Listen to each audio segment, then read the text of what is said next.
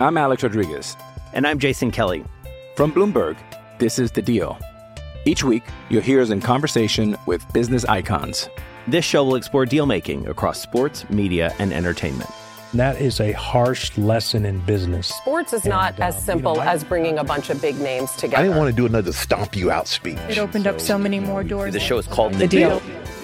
Listen to The Deal. Listen to The Deal on Spotify. Another day is here, and you're ready for it. What to wear? Check. Breakfast, lunch, and dinner? Check. Planning for what's next and how to save for it? That's where Bank of America can help. For your financial to-dos, Bank of America has experts ready to help get you closer to your goals. Get started at one of our local financial centers or 24/7 in our mobile banking app. Find a location near you at bankofamerica.com/talktous. What would you like the power to do? Mobile banking requires downloading the app and is only available for select devices. Message and data rates may apply. Bank of America N.A., member FDIC.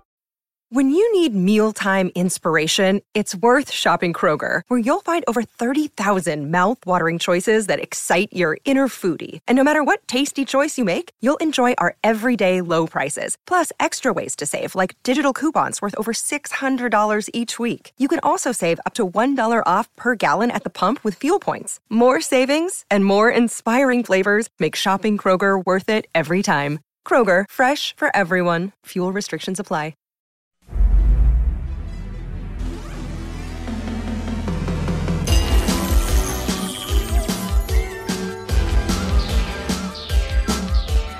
The recognized symbol of excellence in sports entertainment.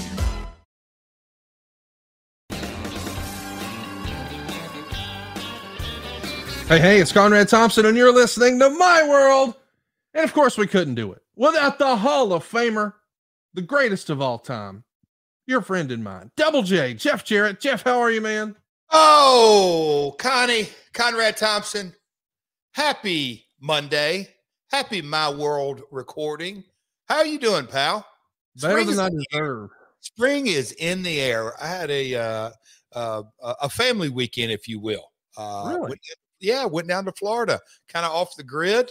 There's a couple of things we'll hit off the family right out quick because I want to see if you saw a picture. But no, I went down and me and Jaron visited, 5, 6, 7 schools in the Florida area. So did that. And, man, I don't want to take a left turn here, but man, you had a tragedy in your state. I was watching some of that news. Chicago is crazy. The world is wacky. This is why I like to record My World for a couple hours every week, kind of escape from it. But did you see the latest picture that Cody put online? Where he's got a rap album coming out. I'm pretty excited about it. When does his new single drop? Do you know? You're the one that's always got y'all are Instagram DM buddies and all that. He gives you all the private details. We don't even know. Oh yeah, I talked to Conrad. Oh yeah, I talked to Jay Lethal. Oh yeah, he's got all these side conversations going on. So I don't know, pal. But how are you? Man, better than I deserve. Excited to be with you here today, and of course, I'm excited to talk about AEW. You know, when we spoke last, you were thinking about trying to, see if you couldn't help a brother out, Mr. Mark Briscoe. What's the latest?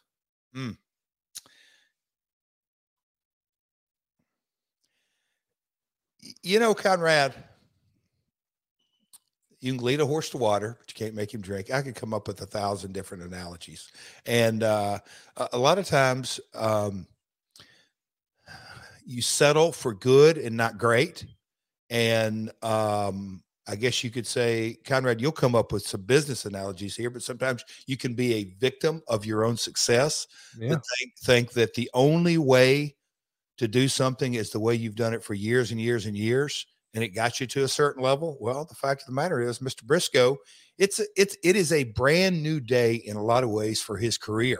And for a lot of years, he was super successful in his situation. You got to take the level of competition without question. In case you got to also take his situation. So it's a AEW, like I said last week, moves faster, stronger, better athletes, more pressure. All of that being said, as a unit, we're trying to work the kinks out. Let's just say that there's a lot of chatter going on. Jay Lethal and me had a conversation. I said, Jay, you can't make people change. They got to want change. Help him to see the reason why. Don't tell him he should change. Don't tell him he has to do anything, but try to shed some light on our successes and lack of problems outside of Aubrey Edwards. We had tag team gold outside of Aubrey Edwards. I'd be the international champion. So, Conrad, you know how it goes. It's a little rocky roads, but we'll get there. Well, we also know that you guys are back on tour. You got upcoming dates in Pittsburgh, Sunrise, Florida, Baltimore, Detroit, Austin, Texas. You got the big Double or Nothing loop for Las Vegas. And the rumor and innuendo is that there might even be some more house shows coming up. Is that right? Off and running. We hit Corbin, Kentucky, and Salem, Virginia, which is right outside of Roanoke. So yeah, we've got those two house rules events coming up. Lots of buzz going on right now, Conrad, around AEW and the ups and downs and everything in between. But yes, Troy, Ohio was the first house rules event, and Salem and Corbin, Kentucky. So we're moving over into a different part of the country.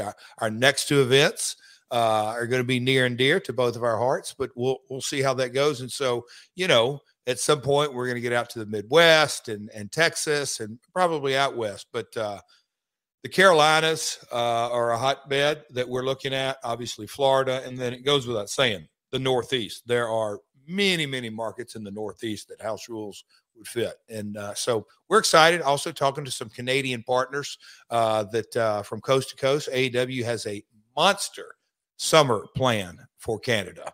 I mean, a monster summer, but yeah, things are rocking, pal. I'll call it my day job is keeping me busy in so many ways. And other than that, what's your thoughts going on in the wrestling world? Anything come to mind today before we dive into this topic? Because, buddy, I cannot wait to ask you a few questions today. When I read the notes, I said, I'm going to ask Conrad this, or I'm going to ask Conrad that. We're going to get your feedback today on a few things, but what's your temperature of professional wrestling these days? Well, I want to give a shout out and kudos to Mr. Macklin and Miss Deanna. They are the new Impact champions. They had their big pay-per-view over the weekend. Triple Mania was this past weekend. As I hear, that was a big success too. And of course, everybody's wondering what's next for WWE.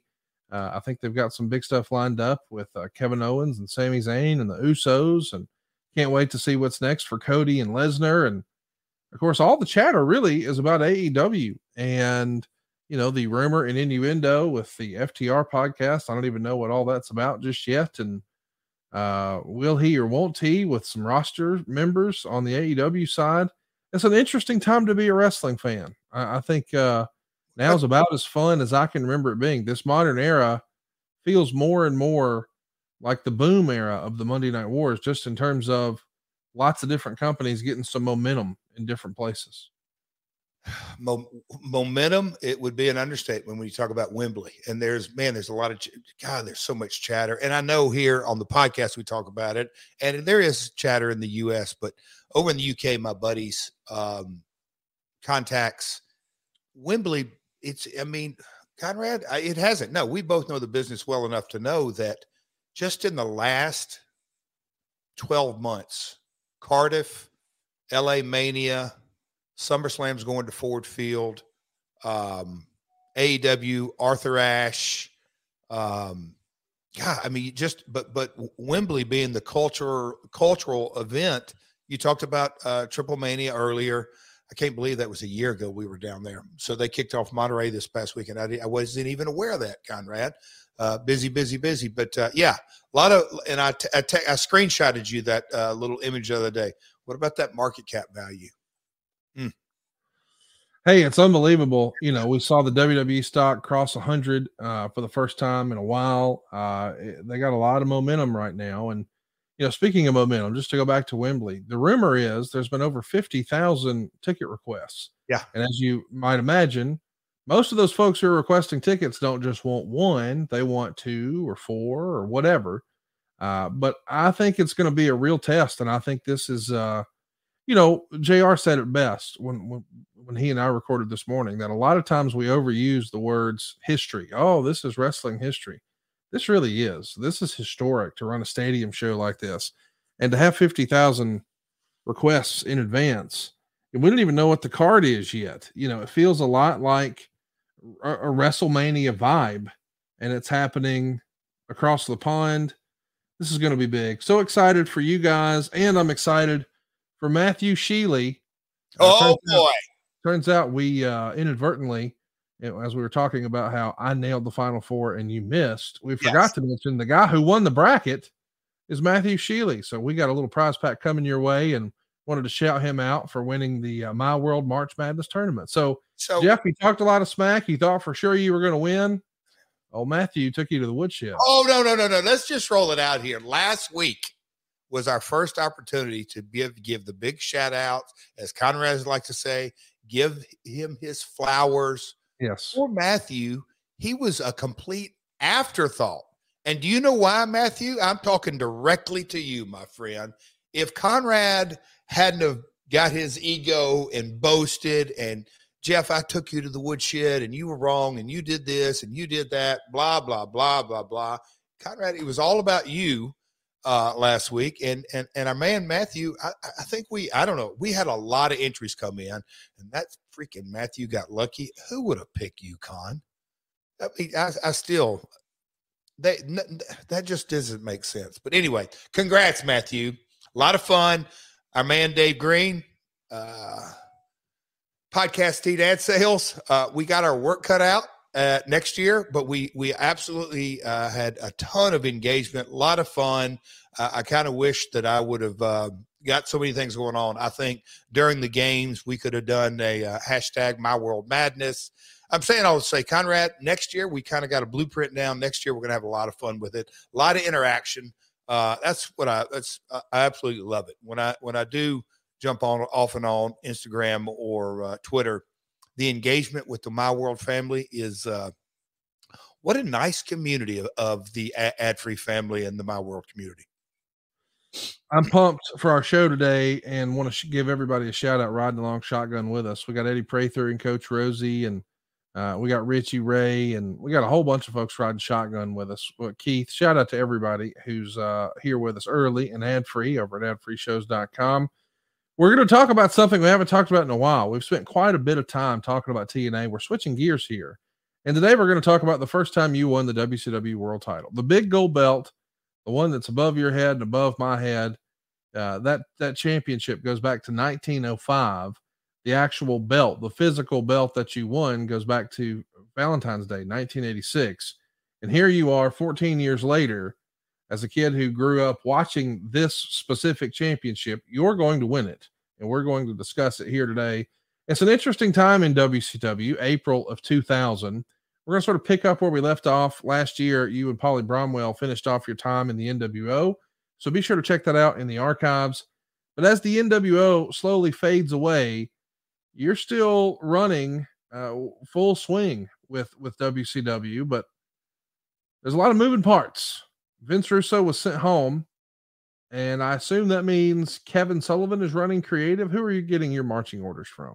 Conrad, and you, I was actually going to text you this, or I'm like, no, we'll just kind of do it real time, because you do such a good job with your other podcast. And, you were a fan that's turned into a fan, a businessman, but also a historian, because whether it's Tony Schiavone, what happened when, JR, even Bruce, maybe talking about the WWF, WWE, you're also kind of talking about what was going on the other channel.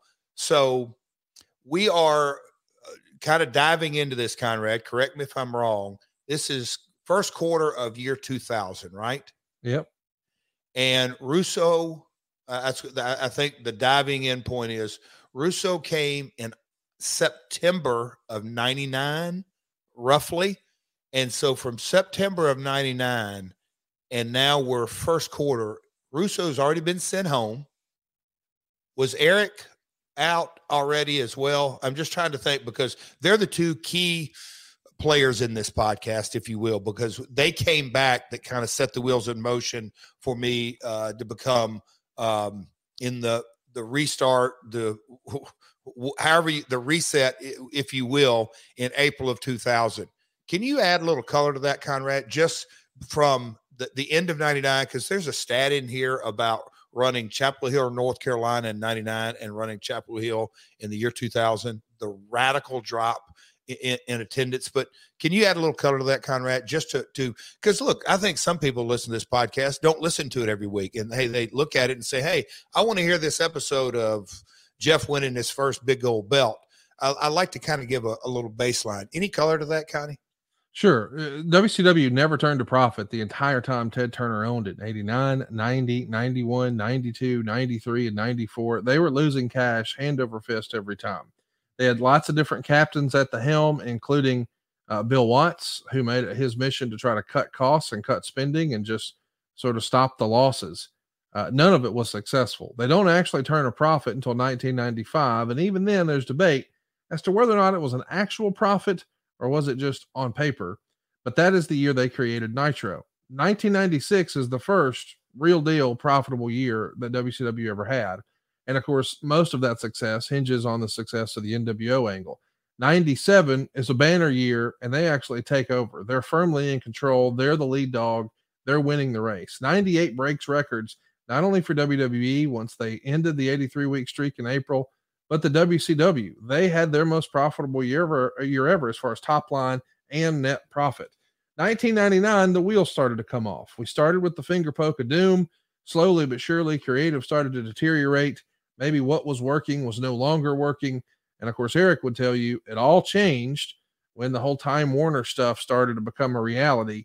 And at this point, they're going to send Eric home. I believe that happens in August of 99. And I believe Vince Russo actually jumps in October of 99 and immediately tries to change everything. Now, that's probably a positive, but it just didn't work. Maybe WCW did need to change, but maybe not the direction Russo was headed was what Turner Corporate wanted. So he gets sent home. So whether he gets sent home or he goes home on his own, either way, he's only at the helm for a little bit of time before Eric Bischoff's phone rings. Eric now realizes he's got a golden opportunity to get his old contract completely paid out and come back with an even better contract. So Eric, while a lot of people would have viewed this as a bad thing that he got sent home, brother got paid twice. Now, when he's coming back, he's going to be asked to work with Vince Russo, something that he's at least willing to give a shot to. And here we are. You find yourself in the middle of all this, having held up Vince McMahon with a pea shooter, I think it was, we decided. You get your bag of cash from the arena, a check from the arena, and leave and show up the very next day on Nitro. You're immediately programmed in a big way. Russo was kind of your advocate. You became pals with him on the WWF side of things. He's now switched jerseys. You're going to follow suit. And I'm sure you have to be feeling a little uneasy about, okay, last time I was here, Bischoff didn't do much with me. And then on the way out, sort of dunked on me on some Prodigy chats.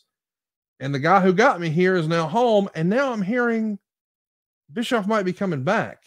Now, of course, you have a guaranteed contract, but I'm sure as far as your spot, brother, you got to at least be a little nervous, right?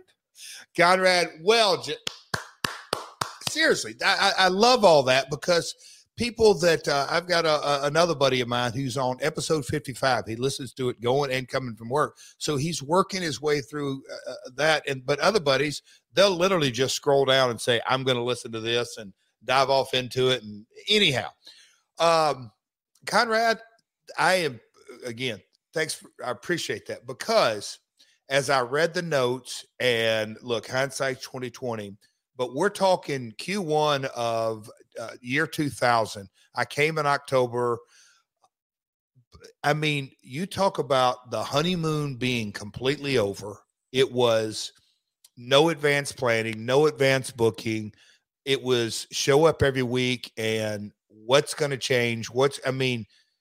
Terry Taylor, Kevin Nash, Bill Banks, Jeremy Bohr. I mean, you may know the list of people on creative, but it was always an evolving kind of turnstile. Kevin Sullivan, J.J. Dillon, Bill Bush is the one who actually hired me. And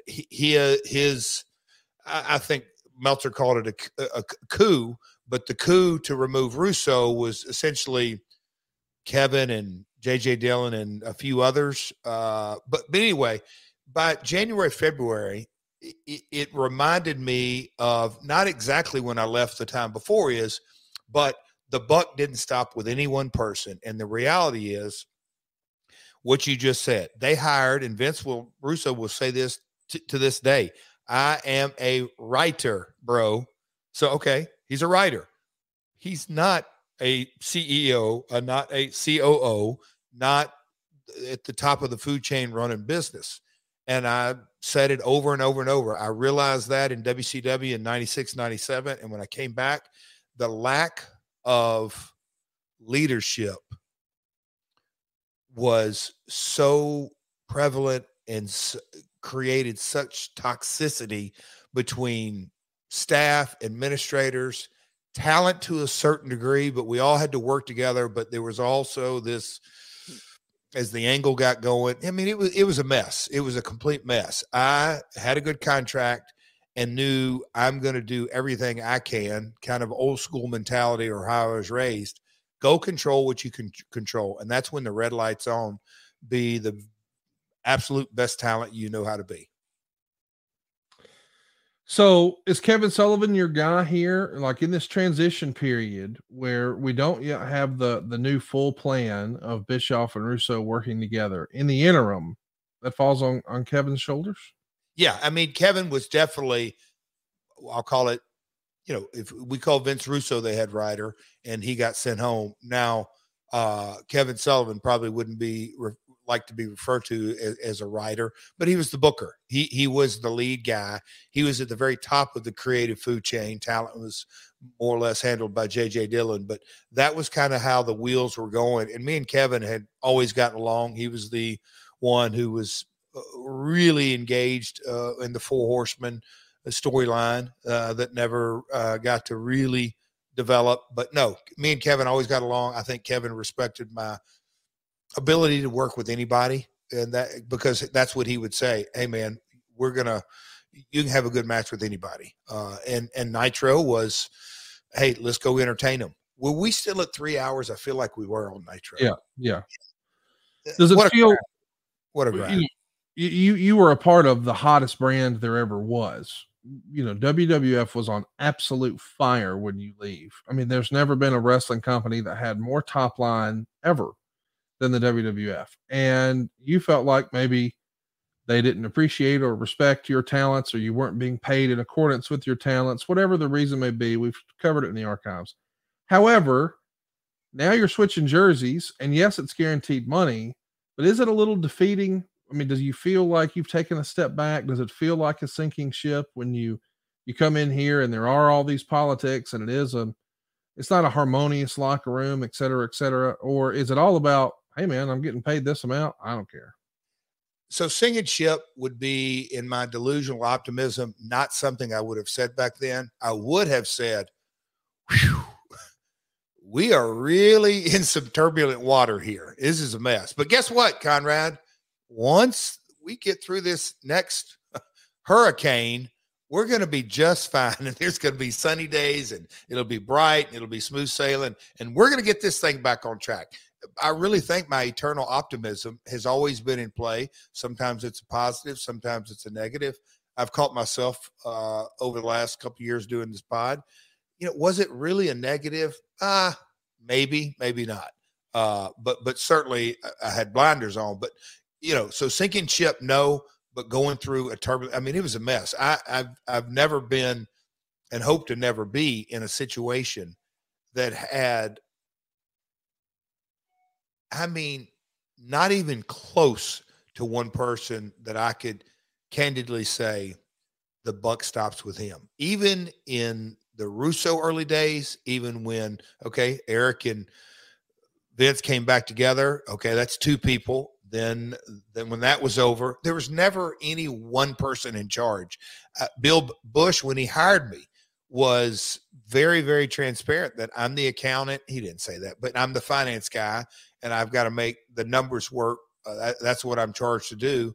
I don't handle creative. I don't handle talent relations. I don't handle marketing and production and all that kind of stuff. And when you kind of nowadays look across the pond and look at, gosh, Conrad, you look at the chairman's, I saw him interview, he was gone 5 months. It felt longer than that, but was he ever really, really gone? No, because he was still the single largest shareholder and had the control. And that is, I think that's such a lesson to learn when you look that, you have to have a singular leader in the professional wrestling industry, or it doesn't work. Coming out of Super Brawl, where Sid retains his WCW title in a 3-way over you and Scott Hall, shows in Sacramento, and it's written in the Observer that you were supposed to wrestle Sid on this show, but Creative decided to push it back to Uncensored and make it the pay-per-view main event there. Character-wise, did you feel like your character was established here? We know that the character was well established on the other channel. Did you feel like it was established enough here at this point to be in a main event?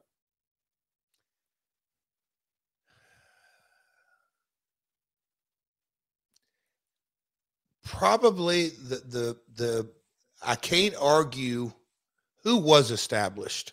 And I don't mean a legacy name like a Flair or a Luger or a Sting.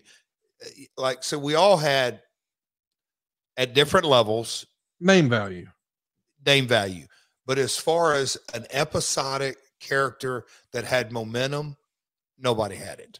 So right. I think I was the choice. And the thread that I read in all the notes was Kevin Sullivan, Vince Russo, Eric Bischoff, whoever, when they look down their list of talent, I think they go, who's dependable? Who's going to deliver the best possible match we can on Nitro? All right, Jeff's our choice. I think that was, I don't want to say by default, but that was because nobody had momentum. Well, we're going to try to get some momentum here, but we're going to be working with Sid. Had you worked with Sid before, whether in Memphis or the WWF, or would this have been the first time you and him were hooking it up? So, Conrad, in 1985, not 95, 85, at the Nashville Fairgrounds, they used to have the matches on Saturday night. I watched Tojo Yamamoto. And he had several students, but Sid was I saw Tojo work Sid out and others, but I've known Sid since 85, 86 and had a very sporadic, a match here or there in the Memphis days. I think he worked for Eddie Gilbert down in Montgomery, David Woods era. So no, I had been around and maybe a match here or there. But on this level, no, but I knew Sid, he knew me. I can't say great, but pretty well. We knew, we knew each other. I'm Alex Rodriguez. And I'm Jason Kelly. From Bloomberg, this is The Deal. Each week, you'll hear us in conversation with business icons.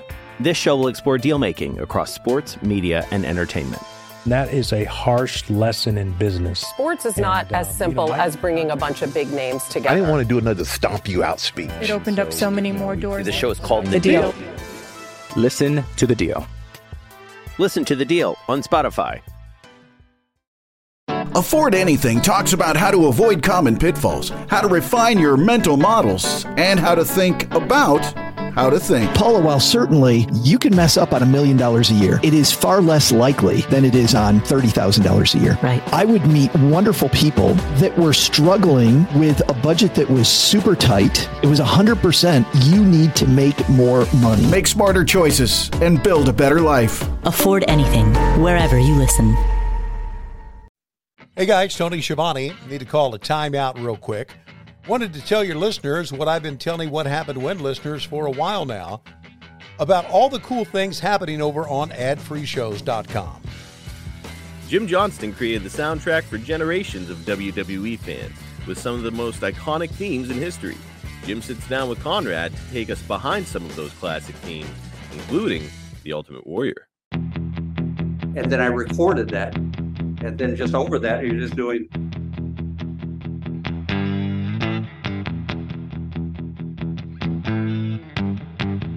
it's so simple, but that's what felt like him. Plus, an all-new edition of The Book is here, as David Crockett takes us page by page, gate by gate, through the JCP booking logs of April 1985. On Sunday, April 14th, you start the day with a 2 p.m. show in Richmond, Virginia, 43 grand. An hour later, Asheville, North Carolina kicks off, and it's another 63-63. But then that night, you guys all cruise to Atlanta, $31,000 at the gate. Talk about a banner day for Jim Crockett Promotions. This is hard to beat, man. That's just a small taste of what we got waiting for you. With 4 levels to choose from, see for yourself why ad-free shows is the best value in wrestling today. Sign up now at adfreeshows.com. The Harris twins, 2 other guys they're going to be your heaters for this WCW version of your character. They're everywhere on the show. They're going to beat up Kidman and Lash LaRue, Disco and Booker. And how's this for a match? The Harris twins take on Terry Funk and Dustin Rhodes, and it leads to both you and Sid coming down. Of course, you hit the timekeeper with a guitar because that's what you do. And Sid chases you out while Dustin turns on Funk and hits him with a DDT. That all happened in a 5-minute match. A lot of moving parts here. And Hogan was pretty critical of the creative. He went on Mancow on February 18th, saying his match with Luger would turn the company around and that nobody under 40 on the WCW roster has any credibility in wrestling. And that Perry Saturn, who had ripped on Hogan online, had never drawn a dime and never would. And he blamed Russo's writing for the current problems in WCW. And Dave Meltzer writes in The Observer, Hogan needs to go. He's done more to hurt team morale than anyone in the company. The company will never rebuild as long as he's around. Even though there are ways he could be booked that could be very effective, his keeping others down make him not worth whatever potential upside he may have left. Until Bill Bush explains to every wrestler over 40 that their only job left in the company is to make someone under 35 a superstar, and anyone who doesn't do it the right way is gone, there is no hope. There's not one exception, because all those guys who in their minds think they're stars that are over aren't drawing a dime or a rating at this point. Meltzer has some pretty harsh words here about the Hulkster. You were there. Did you feel like he's trying to stir up the internet, he being Hulk Hogan, with this sort of statement? Or did you think it was genuine and maybe what we've heard from a lot of other folks over the years is true? Hulk was trying to hold us down, brother. I think Hulk, like any talent, wanted to keep things going. It's not like he woke up and everybody wanted their way. Everybody, and that group of, we'll call it the Millionaires Club, and that's why I'm ask you, but I think it's just a good setting point. Just 12 months ago, business was red hot. That's not that long ago. And now they brought in a guy and he's already out. I mean, disarray, unorganized, a mess. It's just a complete it's an understatement, because, Hogan getting on the radio and Mancow, for those who don't know, incredibly successful. I'll call him a shock jock in the Chicago area, used to be syndicated. But Hogan saying his stuff and the inner office turmoil and everybody, look, the reality is everybody wanted to keep that big paycheck coming, and they were very, very outspoken on what they thought was right or wrong. And there's probably validity in both. I just sat back and tried to really look at it and go, I can't remember having these thoughts. Where's all this going to end? What's the end game here? Who is going to be able to come in and be, I'll call it the Vince, the Jerry Jarrett, the Jerry Lawler, the boss, to just say, hey, this is direction we're going, and we're going to be successful at it. And it turns out to be successful. I was hoping for that. I didn't know where it'd come from, but I was hoping that we would right the ship, get the train back on the tracks. But it was very clear by no shows, substitutions, and talent dictating, I'll be at TV, I won't be at TV. I don't like this. I don't like that. I mean, there's a give and take always in wrestling. But at this level, it was it's such a disaster.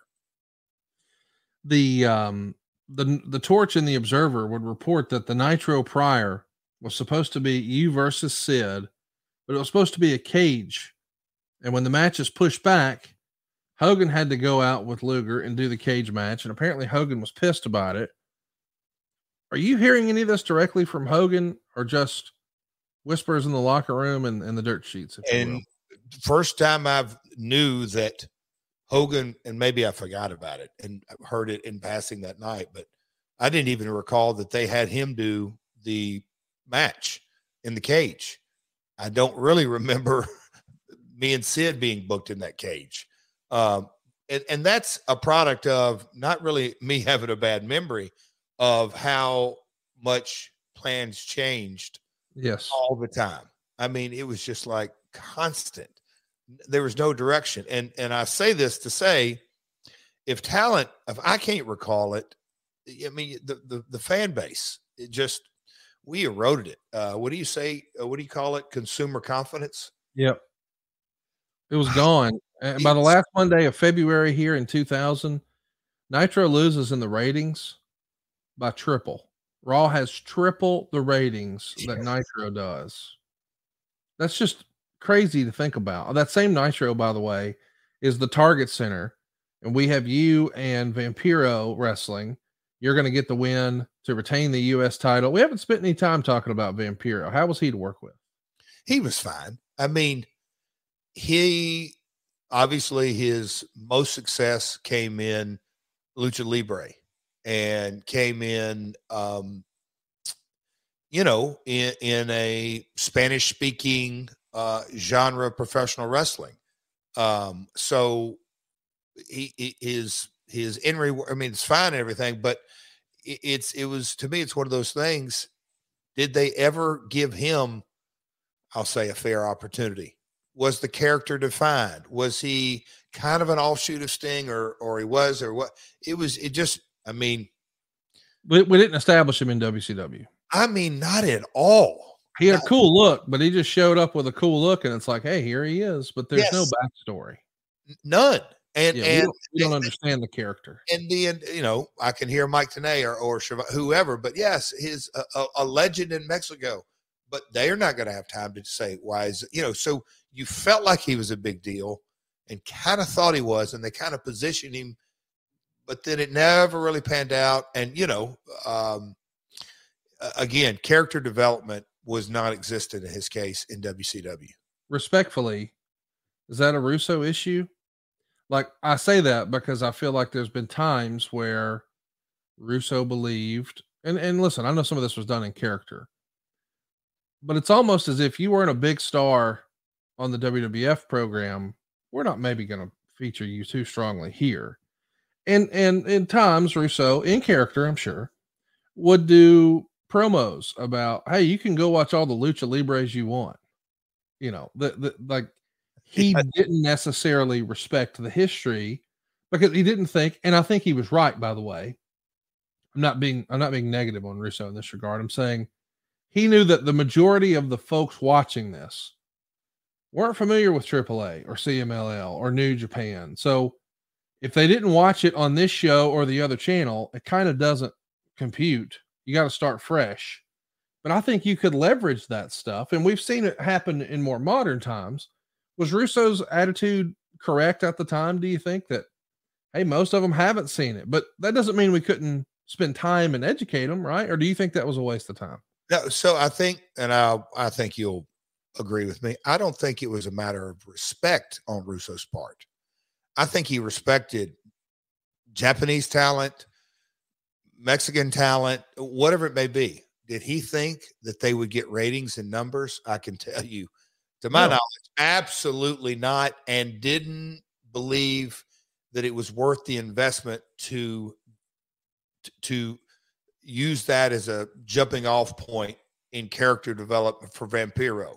and there's 1,000 different schools of thought, and going back to the territory days. And a lot of times I like to kind of use that as example. In the old days, God, I sound like the old timer, but that's how it was done. Here comes Billy Robinson. Why is he good? Well, we're going to tell you why he's good. He beat this guy here and beat this guy here, the traveling world champion, or, Andre the Giant's a touring guy, or whatever it is. You use the history because it's difficult. You can't create history overnight. So Vince, I don't believe, really ever bought into that's going to get me a number to go into other genres of wrestling. But that was his philosophy. So the culture of character development in WCW, we just touched on Vampiro. There's a lot of guys that were, I just go into that. That is such a lost art in so many ways. Let me jump in here, though, too. Okay. I don't want everybody to think we're trying to pile on Vince, because the reality is the other Vince didn't do it either. I mean, let's just call it like it is. Like, he had plenty of opportunity to feature some of his lucha talent. Remember when the Nitro craze really popped off with all the success of the luchadors, Vince tried to do some of the same, sort of half-assed. Like, there was nobody got excited about a light heavyweight title match in the WWF. Nobody got excited when they ran the Royal Rumble in '97 and had all the lucha talent. There was here they are, and that's it. At least WCW allowed them the environment to flourish. And I just wondered, from your perspective, did Russo come over not selfishly saying, I don't like it, so they won't like it? Was he sitting under Vince McMahon's learning tree long enough that, hey, they're not gonna, because let's go back into more recent years. I thought for sure Shinsuke was going to be a huge star, and man, they're going to put him and Lesnar out on pay-per-view and blah, blah, blah. That never happened.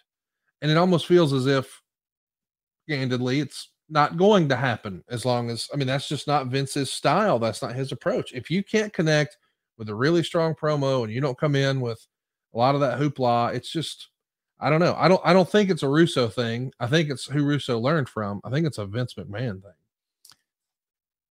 And I also think that you could just draw the it's not the style, but look, overall, it's, I'm going to really state the obvious here. U.S. programming, United States program, which is the sole focus because everything else is bicycled out, it's English speaking.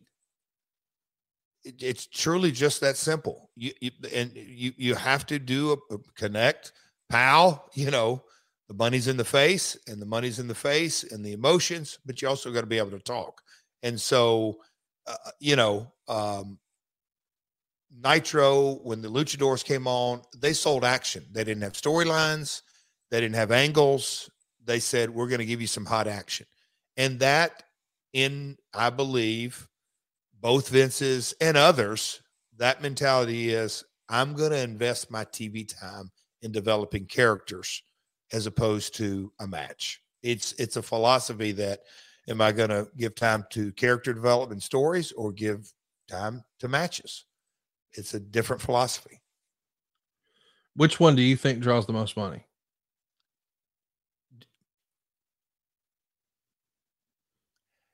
It's funny that you would even ask. Is that like a softball? Stories. We all know it's stories. Oh my God. But you see that argument all the time on social, Jeff. Oh. And I loved your pregnant pause, because Lord, you want to be everybody's friend. And I appreciate it. I couldn't believe you asked me that. I know the answer. I wanted you to say it. With a straight face, you asked me, Jeff, do you think a match draws or do you think a story draws? Well, Conrad, let's talk about this. Hang on. Let me just say this. When our pal Road Dogg said that last year, boy, it pissed a lot of people off. Said what? I'm missing something here. He said there's no money in matches, and it pissed everybody off. And he said that he heard as a young man, and I forget who he gave credit to, but it was a territory wrestler. It might have been somebody like Billy Joe Travis or a name like that, who said, or maybe it was Jamie Dundee. I forget who it was. It was Jamie Dundee, I believe. But he said something like, matches, there's no money in matches. The money's in the story. And It upset a lot of people. But Eric Bischoff's been saying the same thing. Jim Ross has been saying the same thing. Tony Schiavone's been saying the same thing. And now we got you saying the same thing. And I feel like it's just not clicking. And don't get me wrong, I understand. I love a 5-star match as much as the next guy. And I know you appreciate and respect it more than I ever could because you can appreciate what all went into that. However, you got to have the story. When you think about WrestleMania 3, if you're a wrestling nerd, we all think of Ricky the Dragon Steamboat and Randy Macho Man Savage putting on a clinic. But those 80,000 people came there to see the conclusion of that Hulk Hogan, Andre the Giant story. And those matches are not even comparable in any way. But the match that drew those people was the one with the best story. That's what sold the tickets. That's what sold the pay-per-views. That's what sold the closed circuit. That's what made the company an arena business for real. It was doing fine before, but it was another level after. And it was that story, not the matches. I am dumbfounded. I'm going back to, and where did I miss this? Maybe I wasn't dialed in that Road Dogg got heat by saying that. But I when I say it diplomatically, like the NBA playoffs are cranked up right now. And I absolutely, without question, I'm a basketball junkie. And so I look at, okay, and now they've got a play-in tournament. And Conrad, I don't even know if you know that, but top 8 teams from the East, top 8 teams from the West, traditionally have always gone. Well, the last couple of years, they have a play-in tournament where the 7th seed and the 8th seed play at the end of the season, and the winner of that, they get the 7th seed. And then the loser of that is going to go play this other game, but number 9 and 10 have played, so that winner gets a win. So there technically could be a 10th seed get the 8th seed slot. Okay, they're all dribbling the ball. They're all making fouls. They're all hitting threes that are unbelievable. They're all blah, blah, blah, blah, blah. It's all basketball. You get 1 point for a free throw, 2 points for inside the I mean, it's all the same. But when you attach the story to it, whether it's UFC, NBA, March Madness, Clipboard Joe Burrow and Buffoon Abyss getting in our crawls. I mean, it's all story. If you just have a match to have a match, it may be entertaining, but there is no ROI. There's no revenue. I don't believe there's any revenue generated out of it. And I'm surprised that you asked me that question, Conrad. Well, I just wanted to get it stirred up. I wanted the internet to hate you like they do Road Dogg. I don't know when the IWC got together and decided they don't like Road Dogg, but he was just spitting facts, y'all. Let's talk about another fact. Sid is shown backstage on this same Nitro where you are wrestling Vampiro, laid out with a broken guitar next to him. And it's reported in the newsletters that this is done this way without seeing the actual action of a guitar, because Sid says he got a concussion the last time you hit him with a guitar. And Meltzer can't help but jump in and chime in on that, saying, hey, if Mike Tenay and Moolah can get hit with guitars and not get a concussion, but this 300-pound guy does, maybe there's something amiss. Do you remember hearing about Sid saying he had a concussion from a guitar? And I mean, I'm not trying to reveal the magic, but some of those guitars, I'd have been fine with you hitting my daughters over the head with. But what are we talking about? Well, Meltzer didn't get the full story. Okay. It's very, very clear. This particular guitar, loaded it with 2 bricks. Oh, goodness gracious. So, I mean, look, Dave, Wade, Mike Johnson, they sometimes get half truth. Now, Sean Ross Sapp, we can throw a few out there now. Nick Hausman, I mean, all that. This particular guitar, I may be stretching it a little bit. It might have been 1 brick, but hey, sometimes it's happened, and you don't really need a full brick to put today down. A half brick. All right. Come on now, we're having fun. But let me ask you, we're having fun. But yeah, have you had the same guitar guy the whole time? No. WWF was Rich Posner, yeah. And then people in and out. But then WCW went Hollywood on us, and they ordered them out of LA, true prop guitars. And then I've had the same guy since 2002. Did you ever use, was there ever one that wasn't safe, and you didn't know it until after the fact, and you were like, "Oof." Oh no. I've always, if I got hit, I got a nice scar right on the top of the head in Mexico. LA Park cracked me, like to knock me out. There have been some that Russell Cade, when I hit Matt Hardy, that was a little stiff, but I still thought it was safe enough, but apparently it wasn't. But in WCW, all of those were, and the liability, I understood why, because I'm like, guys, can y'all make these up? They were too much. But did Sid get a bad one, or is Sid being a whiny butt here? Not to my recollection at all. I don't think there was a bad one. Okay. There's a report in the Observer that there's a talk of NWA Worldwide doing a Christine Jarrett memorial show at the fairgrounds, but it have to be approved by your father and Eddie Marlin. Do you remember ever hearing about this and what you thought of the show happening? Folks, this is a time to tune into YouTube on My World and see Jerry Jarrett's probably 3.5 foot wide collared shirt. I love it so much. That's the 70s. But no, I never heard this in WCW. That's kind of a rumor mill. But the WCW worldwide tapings in 2000, where were those being held? In small markets, the Rome, Georgias of the world? I guess they were. I don't remember. Talk to me about Super Brawl. The buy rate comes out, and it's the worst buy rate in WCW and WWF pay-per-view history. The lowest. When you go back to 94 and 95, what a lot of people call the dark ages, the WWF, they still sold more than Super Brawl 2000 did.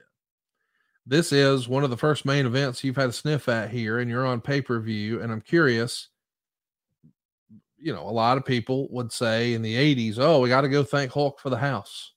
And then in the 90s, when business was down, they would say, oh, Diesel's the worst drawing champion in history. You're in the main event here, but it's a 3-man ensemble. Was there any blame pointed your way? Did it affect your pay at all? We know that on the WWF side of things, you get a pay-per-view bonus. Here it's guaranteed money. Does that affect your pay? Are you nervous about it when you hear that? Are you taking any ribbing from the guys or the office, or is it just business as usual for this company at this point in time? Pretty much business as usual. But the conversations that I would have with whoever, Kevin Sullivan, 3 ways for it to draw money, the heel has to be red hot. The story has to be red hot.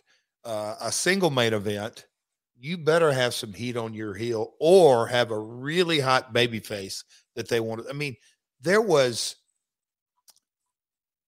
I don't want to just say from top to bottom of that card, not stories with meat on the bone, because remember, Russo had written, let's say, 2 to 3 months worth of story. Now it's Kevin Sullivan's first pay-per-view. Is this accurate? It would be Kevin's first Back in Power. Excuse me. Back in Power. Yeah. So Kevin is just getting his stories going, coming off the heels. And you said it earlier in your build-up, the finger poke of doom. And look, I'm not pointing fingers, but when you listen to Eric or Tony or JR and just kind of the history of it all, that felt like the beginning of the end with consumer confidence. Now, here we are a year later. There was none there. The other channel was red hot. So the people voted without question, we're not spending money with this brand. We're spending it with the others. No story, no heat, no emotion. And Kevin, to his defense, which in turn defends me, Sid, and Scott, no story. The whole new chapter was just being written. I want to point out that, as we said, the WWF model would mean you would get paid based on what you drew. Your WCW contract was not really set up that way. Is that the same? Is that fair to say? Guaranteed. That contract was guaranteed regardless, and I got paid per house show. Through court documents where WCW was in litigation, all of those financial terms have been disclosed.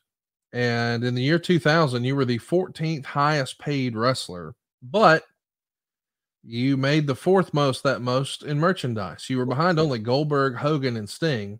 And for the whole year on national television, touring brand, Slapnuts Jones everywhere. You got a whole page here in the magazine. You made $4,350.66. Think about that. We do more than that on our podcast here. But hold on. That stat is mesmerizing in a lot of ways. The 14th highest paid talent, right? Yeah, let's run through the guys who were paid more than you. Okay. Goldberg, okay. Hulk Hogan, all right. Sting, Kevin Nash, DDP, Bret Hart. Okay, all these are making sense so far, I guess. Lex Luger in at number 7. Sid Vicious in at number 8. Scott Hall at number 9. Scott Steiner at number 10. Booker T in at number 11. Tank Abbott's number 12. And Rick Steiner is number 13.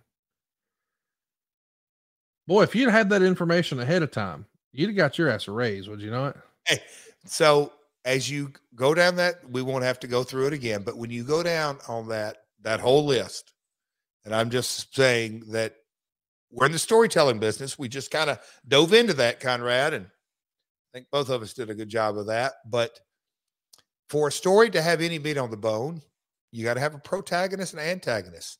Tell me, out of those 14, who would you say is now that's the antagonist at WCW right during that time? Scott Steiner? Me and Scott. Yeah, Scott Steiner, you and Sid. Like, those are the 3 heels on the whole list. And Sid, I know we're going to try different people at different spots. That's without question. But when you look at them, I mean, Scott Steiner, Sid, Jeff Jarrett. Yes, and Flair by this time was a legacy babyface, head and shoulders above anybody except Hogan, right? And not on this list. Oh, Flair's not on this list? Flair's not on this list. Rick Steiner and Tank Abbott made more than Ric Flair. Where was he at? Below you. No. Yeah. Let's keep it going here. March 6th, Chapel Hill, North Carolina. Hold on. One last thing is, so the atrocious royalty check of merch. Yeah. Who are the 3 people in front of me? All baby faces, all legacy. Goldberg, Hogan, and Sting. That tells you what a freaking disaster we have going on, folks, in the year 2000 at WCW. March 1st, 1999, not 2000, 1999. You guys did a Nitro here. 16,000 tickets were sold the day they went on sale. It was a sellout. Because of production kills, they opened up some more. In total, here in Chapel Hill, North Carolina, you had 17,852 paying customers. You come back 1 year later, almost to the day, March 6th. So it's been 1 year and 5 days. And instead of 17,852 paying fans, you got 2,236 paid. Conrad, we could drop the mic and say, folks, next week on My World, does that not say it all? I don't mean this to be ugly, and I realize you're going to take it that way, but it's like between 99 and 2000, this went from being a Nitro to an Impact. Just like that. It's truly, except Impact never had TNT and TBS. Oh, no. Yeah, that's what I mean. I'm just saying, like, 2,200 paid would be considered pretty good unless you're WWE and maybe AEW. But if you're not with one of those, man, 2,200 paid is a pretty damn strong show. Good for you. Real quick, you're the mortgage guy. 18,000 times $30 a ticket. It's a lot of money, Jeff. No, I mean, think about the revenue drop. Yes. And you know they were charging more than that for ringside. It's a lot. Yeah. Back on this same Nitro, the Harris brothers are just killing dudes. They get arrested. They're your backup, and now you don't have your heaters. You're booked in a tag match in the main event, and you end up choosing a partner. You choose The Wall. And you guys are going to take on Sid and Vampiro. Dave was not so hot about it. Oh, gosh. This was terrible. The only good thing about the match was the outfit Tylene Buck was wearing. Roll Tide. Vampiro didn't come across like he belonged in a main event. Wall was awful. Finish saw Jarrett hit Sid with a guitar and Wall chokeslam Sid. Jarrett pins in while Wall chokeslam Vampiro. Madden tried to get Vampiro over as the next Sting, But since he's always losing every match, somehow if you look back at Sting in 88, he didn't do jobs on TV every week during that period when he shot from mid-card to superstardom in a 1 month period. So, hey, at least Sid is taking the guitar shot this time. And well, then the next day, surprise, Sid no shows. You think he gave him another concussion? I have no idea. No, I don't. I'm positive I didn't give him a concussion, but let me add the context here, guys. The world champion is not bothering to show up for the Thunder. I mean, and that's the story. Yeah, I mean, and then you defeat Vampiro again to retain the U.S. title. And there's a lot of talk that when Goldberg returns, he's going to need a big opponent, and you're on the list. It's reported in the Observer that Terry Taylor was removed from the booking committee, and a lot of people have a lot of opinions about Terry Taylor. What was yours in this period? How was he to work with in 2000? Great. My jumping off point with Terry was he worked for my father in the, he came to the territory and worked. My dad, I would say, loved him. They were buds, and, later in the TNA days, but I always got along well with Terry. He was always easy to deal with in these WCW days. He kind of understood not just the chaos, but he was a talent or had been a talent. And so he could relate on those levels. And he, in his own way, would kind of give a light pep talk and, hey, man, go out and do the best you can do. We understand the circumstances might not be optimal, that kind of deal. I always got along with Terry. I haven't told you this, but, a lot of my podcast co-hosts, they've given Terry a lot of shit over the years about the Red Rooster and talking to dirt sheets and all kinds of stuff. And it hasn't always been pleasant. And I was at WrestleMania this past month, I guess now, a few weeks ago. And went and had lunch with a mutual friend of ours who and I won't say their name. And he may or may not work with the company. And so a couple of fellows come in, Mr. Finley and Mr. Terry Taylor, and they come over and say hello to the fellows I'm having lunch with. And I get introduced to Terry Taylor for the very first time. First time I've met him. Ever. Our paths just haven't crossed. So as long as I've been doing this, he's been with WWE, and we just mostly NXT. And we've never. I wouldn't have thought that for sure. And I could tell this was going to be interesting. Oh boy. And Mr. Taylor, such a professional, shakes my hand and says, "It's good to put a face with the name." Not good to meet you, not nice to meet you, just like, oh, okay, this is what this motherfucker looks like. I just grinned and thought, I kind of expected worse considering the way Bruce and JR and Tony and people have just piled on at different times. And I never met him, so I don't know, but I guess I gave a platform for some of that to be out there, and good to put a face with the name. Well, I tell you what, if that isn't Terry Taylor 101, I loved it. Very diplomatic, very HR, yes, friendly and candid. And hey, I was really proud of him. I mean, because you listen, we've got a thing, I think everybody listening to this knows that mortgage rates have tripled over the last year. And so when rates were great, people would say, hey man, how's business? Unbelievable. Now that they're a little higher, a little more challenging market, how's business? Unbelievable. Because either way, I can't believe this shit. Either way. It is. And by the way, you won't believe how good you feel with Athletic Greens. Just one scoop in a cup of water every day. That's it. All you need. Jeff starts his day that way every single day. And that's the reason he looks better than ever, by God. And maybe you're looking for better gut health, more energy. Maybe you want to optimize your immune system. Maybe you hate taking pills or vitamins. Maybe you want a supplement that tastes great. Well, AG1 checks all the boxes. With one delicious scoop, you're getting 75 high-quality vitamins. You're getting all the minerals, the whole food source superfoods, the probiotics, the adaptogens, everything you need to help you start your day right. It's going to help support your gut health, your nervous system, your immune system, your energy, your focus, your recovery, your aging. This is really like a life hack, guys. It's also lifestyle friendly. Dude, whether you're doing keto or paleo, maybe you're vegan or dairy or gluten-free, AG1's still for you. There's less than 1 gram of sugar, there's no GMOs, there's no nasty chemicals, there's no artificial anything, and it still tastes good. It's going to support better sleep quality and recovery, better mental clarity and alertness. Think of it as like your all-in-one nutritional insurance. It's going to cost you like less than $3 a day.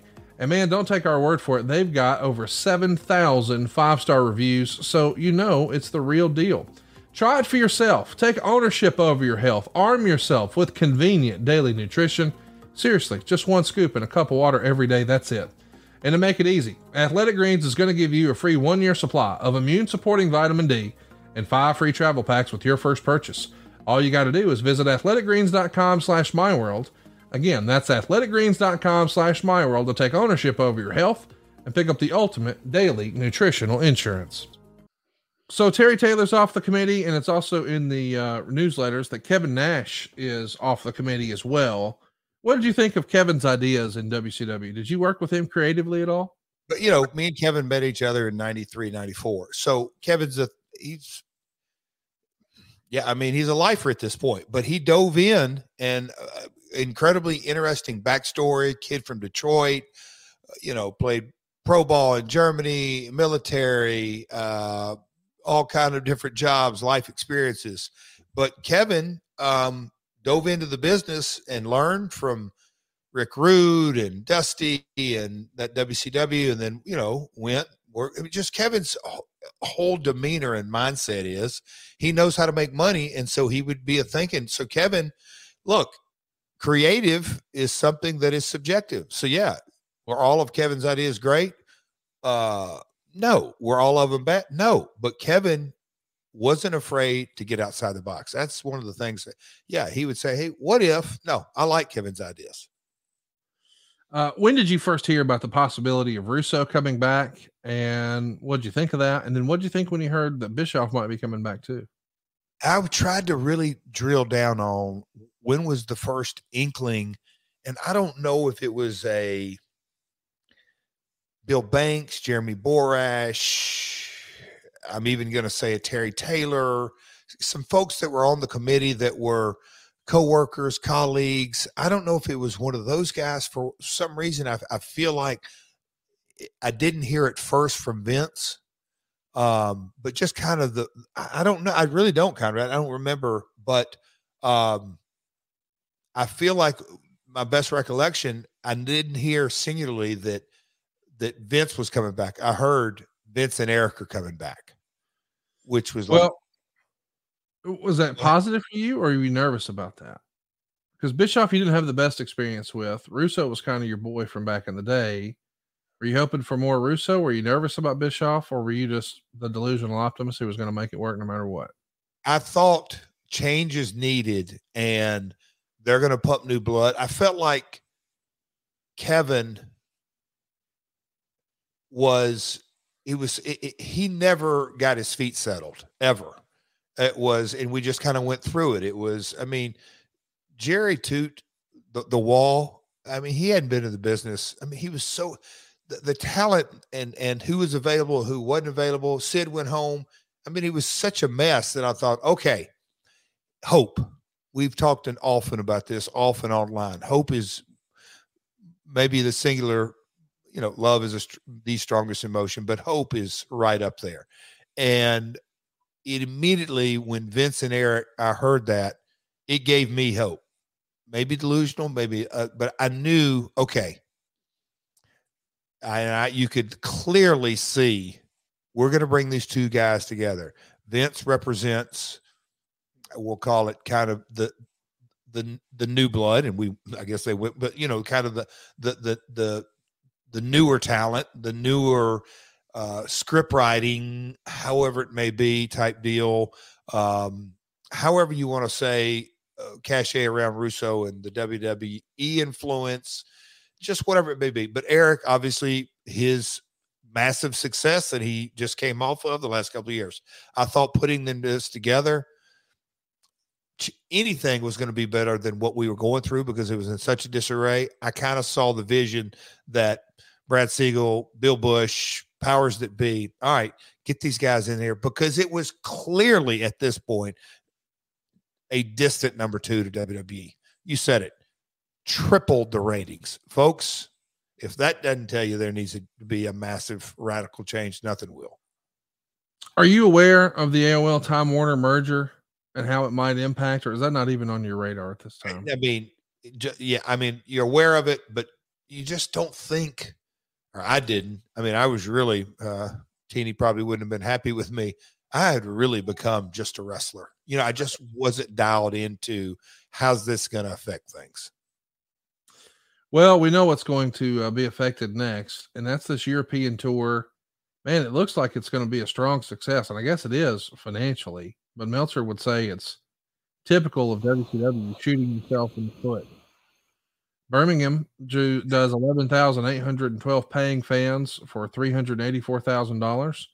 London does over 10,000, paying $375,000. And Manchester does 16,318, paying $447,000. But WCW doesn't even announce this success on TV when they come home. And it feels like it would be great news because there's a planned return for November. And they bring out all the big guns. You know, the Nitro Girls are here, the Pyro's here, and you've got injured stars like Kevin Nash and Bret Hart and Buff Bagwell. They're all on the show. But fans are supposedly giving negative reviews of the show because Sting and Goldberg and Sid Vicious aren't there. Sid Vicious is the world champ. Sting and Goldberg are on the actual printed tickets themselves, and they're not there. Do you remember this tour? I mean, financially, it's a success, but do you remember do you remember this being a moment where you thought, we got their money this time, but we might not next time? Didn't think that thought, but you know, almost 40,000 tickets sold in 3 days. You just kind of, it's hell yeah, it's strong. And we're not just down, we're way down in the US. I had lived through that with WWF in 94. I can remember talking, and I really got an education on the business side in 94 as well, that business, live event business was not, it was starting to come up late 94, 95, but we weren't there yet. It was the building blocks. But Vince filled up the calendar of going overseas. Germany multiple times, UK multiple times. We did the Israel tour, you know, and so, hey, is that kind of the strategy that WCW should take? That we're strong in Germany. I think it was free to air during this time, but anyway, strong television presence throughout Europe and the UK. Do we head in that direction? All the no-shows was it was so foreign to me. We've covered it here on My World on the WCCW, the Von Erichs, and how they had decimated their business by the Von Erichs, not Kevin, Kerry, just no showing their own shows, completely no showing, and how it really destroyed the business. You know, it was just ingrained in me from my grandmother, my father, hearing other territory stories, hearing other guys. You know, the no-show is the number one worst thing you can do. It destroys, of which you've taught me, you know, the consumer confidence. But the amount of no-shows that were going on shocked me. I mean, we're going to go have these big houses. And me and Kevin Nash, I remember looking at the poster. Nope, there, not there, not there. Not this specific tour, but other times it's like, it ain't just false advertising. It's misleading. They know those guys ain't going. And the marketing department, you know, what are they going to do? They're, again, complete lack of leadership across the board is the result of what you have here. So almost 40,000 tickets in 3 days, and nobody on the marketing materials is there. Come on. Yeah, it's less than, man. There's no other way to say it. It's just less than. Uncensored is a week away. You and Sid are on top, but the match they're really promoting the most is Flair versus Hogan in a strap match. And the Go Home Nitro features you wrestling Vampiro again. You're working the show here with the Flu, and they do a dusty finish. I guess the original plan was for Vampiro to beat you for the title, but instead they do a dusty finish where Vampiro gets the pin, but it's because he hits you with the belt and a ref overturns it. So you get the stroke on the belt to retain, So a heel getting saved by a ref maybe makes no sense, but that's because it wasn't the original plan. It was supposed to be Sid costing you the title on Thunder, not again on Nitro. But Sid at Nitro asked for the day off, and somehow, just days before a pay-per-view, they grant it. Okay.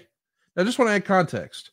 Jeff is the U.S. champ. Sid is the world champ. So it's champion versus champion, but only the world title is on the line.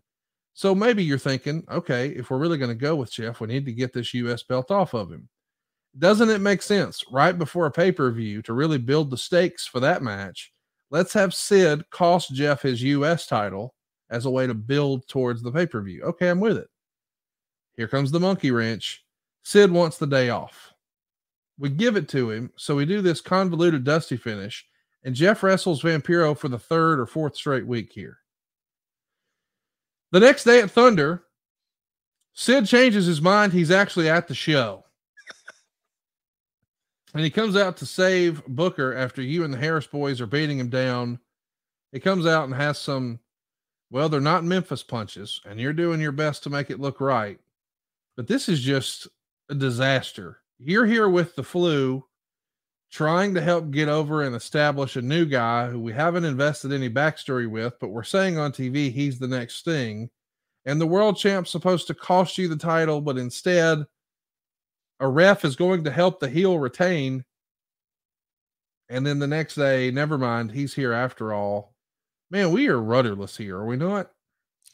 Conrad, you said about the profitable years of WCW earlier, but I think either I cut you off or you cut yourself off. 99 was profitable, correct or no? Yeah. 2000 was a huge disaster.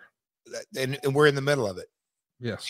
And here's all the reasons, not reasons. Here's all the answers and the, I guess the fruit that's being produced. I mean, no wonder.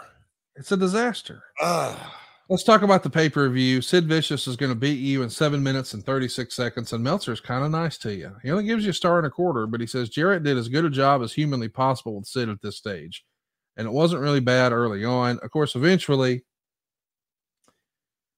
the heel referee is going to come out. You're going to beat up a referee, and then another referee comes out.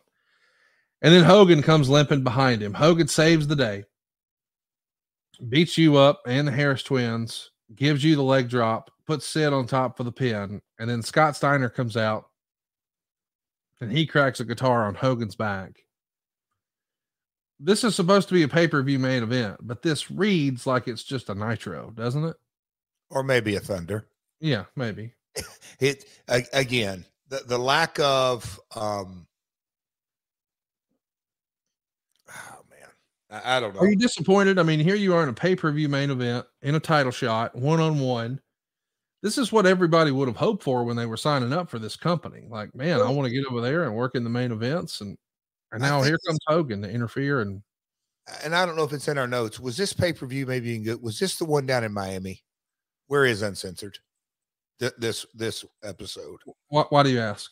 Does that jog a memory for you? It is in Miami, but what about Miami stands out to you? I could remember. Okay, so I think we had to get in there. Anyway, I can remember when you just said, I don't know why, I have no idea why.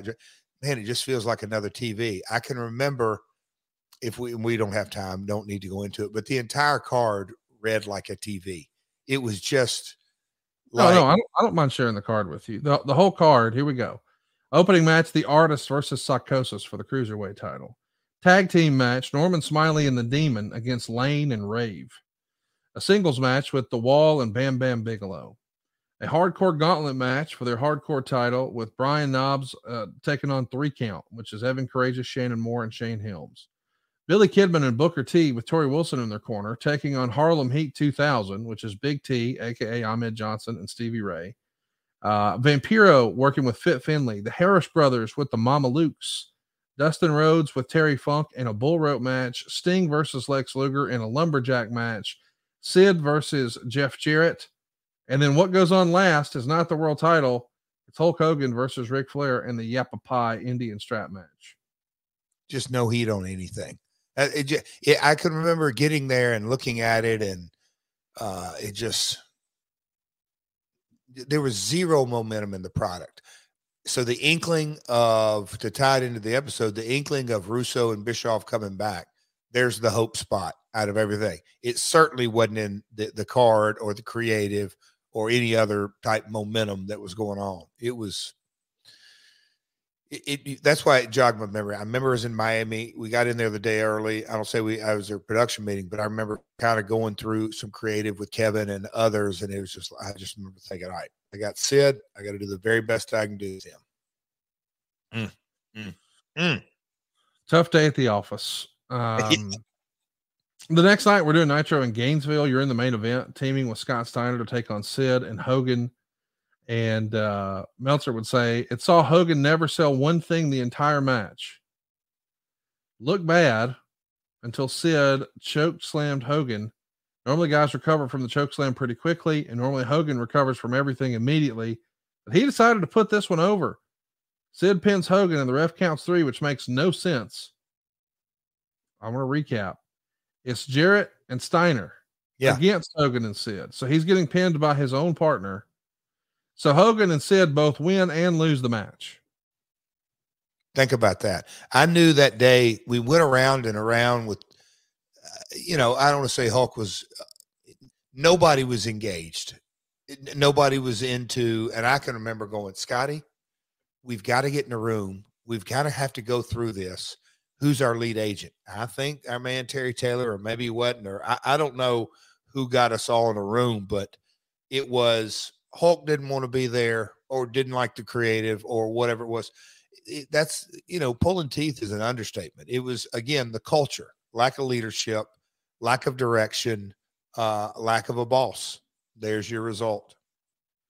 It's really amazing that happened. I mean, I can only imagine. I mean, I know that the wrestling community goes LOL Memphis, but I don't think even your dad and Lawler would have said, we'll have one tag team partner pin the other. What? Even reading the note again, I don't follow. Okay. You can have a heel turn or a turn, but one of the opposing team needs to get the cover in. It's crazy. Let me translate this to you. Hulk and Hulk says, I'm not letting Jeff or Steiner cover me. That's exactly right. If anybody's going to lay across me, it's Sid. I ain't putting over them. Think about that. What? Yes. Fight Plus is the ultimate digital platform for live sports and entertainment, and they're now offering a free 7-day trial at tryfight.com. Fight Plus is packed with a premium live event schedule, over 1,000 hours of live action every year, and a library of more than 4,000 hours on demand, plus exclusive content you can't get anywhere else. Fight is a great partner of ours. They support us, so let's support them. Give that free 7-day trial a shot, and you'll be a member for life. That's tryfight.com. tryfite.com.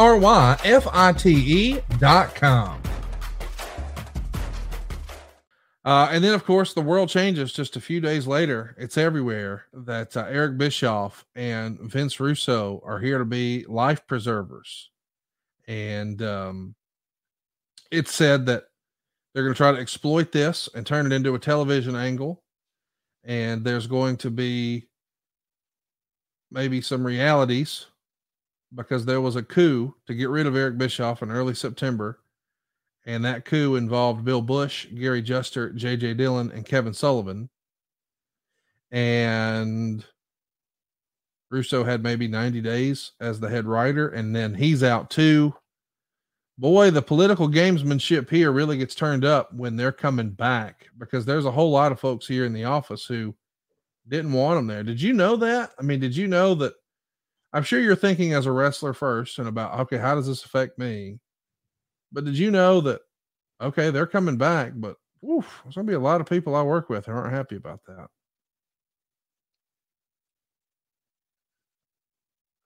So I'm just trying to think. This is 2000. So I am 32 years old? Yep. So even though I'd been in the business 15 years at this time, I was still 32. Understanding the dynamics of a corporate entity as opposed to a promotion like Your dad. Yeah, or Vince running the show. There's just such unwritten rules when you have one boss. So those two guys coming back, I guess by default and naively, I thought, well, Eric's led him to the promised land, and Russo had a pretty good run of writing, and maybe if they combine forces, everybody will get on board, because what we're doing right now is terrible. How silly of thought processes is that 3.5? And that's why I say, my thinking at 32 years of age, as opposed to 55 years of age, is radically changed in so many ways. And when just because, I could really go down in a rabbit hole here, but I didn't, give you the short answer. I wasn't aware that there was going to be this much blowback. On the March 27th Nitro, Mark Madden and Tony Schiavone are not even calling the matches or hyping the angles. They're just talking about, hey, do you think Russo's going to be able to work with Bischoff? So we're getting maybe a little too inside. Neither of those guys actually appears on camera, but it's clear that this is where, we're headed. And this is a spring break Nitro where it's got you and Scott Steiner taking on Kurt Hennig and Buff Bagwell. Feels like everybody's heel in that match. Is this South Padre Island? Yep. Yeah. You work Thunder the next night, losing to Booker T by DQ, and then the company shuts down. I don't think a lot of people remember this, but I can't believe this is the call. But the call was made. Let's just not run the show in Worcester on April 3rd. Let's not run the show in Durham, New Hampshire on April 4th. And let's instead start fresh with new storylines on April 10th. But, oh, by the way, when we do that, we're going to be selling a pay-per-view 6 days later. What aired in place of us on that Monday and Thursday? Nothing? I have no idea. Yeah, okay. Go ahead. What are you being told? Hey, just don't come to TV. We're canceling those shows. Are you nervous about that? Well, it was a bit of a confusion. That's why I was trying to think that. Wonder what, but I don't, regardless, we weren't there. There was going to be a reset. How do you message that? How do the people that tune in on that Monday go, oh, they're resetting, but nothing's on tonight? And that's why I was saying, I wonder what actually aired. Did they run crawls? Did they? Yeah, it was a history of Nitro, but I don't know what the contents were. I mean, it was still wrestling, but it wasn't new stuff. You know what I mean? Yeah. I maybe Shivani and others kind of pitched to segments, and it was a reset. So at the end of the day, I wanted to have as much hope and optimism. And I knew from working with Vince, but also at least observing, okay, there's going to be a plan put in place here. But I mean, here's the thing. If you're not showing new stuff, aren't you encouraging people to just change the channel further? I mean, I know having Tony Schiavone host basically a clip show and just show highlights of Nitro, on the surface, I could see how people would think, okay, that's a good placeholder. But the reality is it gets a 1.8. Yeah. And Raw destroys it with a 6.4. Jesus. A 1.8 to a 6.4. By the way, you're still working house shows. You're not working TV, but you are working house shows. You wrestled Booker T in Johnstown, Pennsylvania. 800 people are there. Yep. You head on down to Chattanooga, and you're in the main event against Buff Bagwell. Buff was the stuff down here. Together, you guys drew 1,339 people.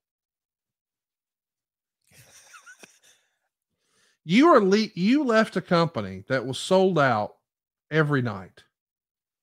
As soon as they announce WWF coming to your town 6 weeks from now, it was sold out immediately. Yep. They don't announce any matches. They don't know who's going to be there. They just know, oh, the WWF's coming to town. It's sold. Now you find yourself in Pennsylvania working in front of a crowd the size of the ones you started with in Evansville in the territory days. Are you still delusionally optimistic here? Well, and let's go back on that a little bit. Do you think I had a couple of moments during these renting a car in Pittsburgh or Philly and driving over to Johnstown? Do you think I had a couple of moments like that damn It really wasn't Vince. I mean, Vince, like I knew my options were out. They weren't good at staying at WWF. I just knew from the culture and the negotiations and all that. But you have moments like going to the ring in Johnstown or going to the ring in Chattanooga or any of these house show runs, when you get to town and you see the marketing materials or hear a radio spot or whatever it may be, and then the actual card that's there, and Elliot Murnick or whoever's Gary Jester is running that, he comes up with the original card that was announced, and you just see Nash, Sting, Goldberg, and I don't know it's those, but nope, not here. Nope, not here. Nope, not here. All right, Buff, we're going to go tear the house down, pal. We are here. It was, yes, nights like this, Conrad, zero optimism. You just go, let's go out, give the people what the ones here deserve for us to go out and do the very best we can. And we did. But as far as a product or a brand, or in those days I would call it, as far as the promotion goes, this place is upside down. And man, it needs somebody righting the ship bad. Well, listen, they came in and they tried to hit Control Alt Delete. They tried to reset. They tried to just start brand new. And it happens on this special edition of Nitro. It's the first episode of the Bischoff Russo era, and Meltzer says it has to be considered a major success. It's built around old versus new, with them being labeled New Blood against the Millionaires Club. When do you first hear about that? Are you hearing about that before the show, or do you find out day of, here's what we're doing? I think Vince called me and just kind of laid out, and Vince can sell when he wants to, just laid out the rough edges and the Millionaires Club versus the New Blood. And me and Eric were doing this. And, again, I don't want to call it just Memphis, but born and raised on, based on reality, create seeds that are absolute truth and let them kind of blossom, and you blur the lines. And that's what it was. It was at this point very clear that the inmates were running the asylum. Guys were showing up when and when they wanted to. And so I think the audience knew it. And so then how do we capitalize on this? And, the first TV and the reset. And again, I have showed up at Memphis TV for the first 7 years of my career. And my old man he had no problem telling Lance or Dave or him and Lawler be talking, guys, we got to make them forget about almost everything we did last week. And how do you do that? Go out and put on the damnedest show. That's the best way. We're not going to mention it. We're not going to bring it up. Whatever it may be, move ahead. And that was the mentality. And that's kind of what I thought was going to be implemented. Let's just forge ahead. And I don't want to say forget about it, but it's a new slate. They took off the week, and here's the new angle, dive in. Because name value is there. Storyline wasn't. Here's the new story. Well, we do something interesting. We strip all the titles. We vacate all the titles, and we say that they'll all be decided this weekend at the pay-per-view. But at the end of the show, only one match is announced, and it's Jeff Jarrett versus DDP for the WCW title. And Meltzer would say, that's hardly a ticket seller. And the rest of the show was to be made clear at the Thunder taping the next day in Colorado Springs.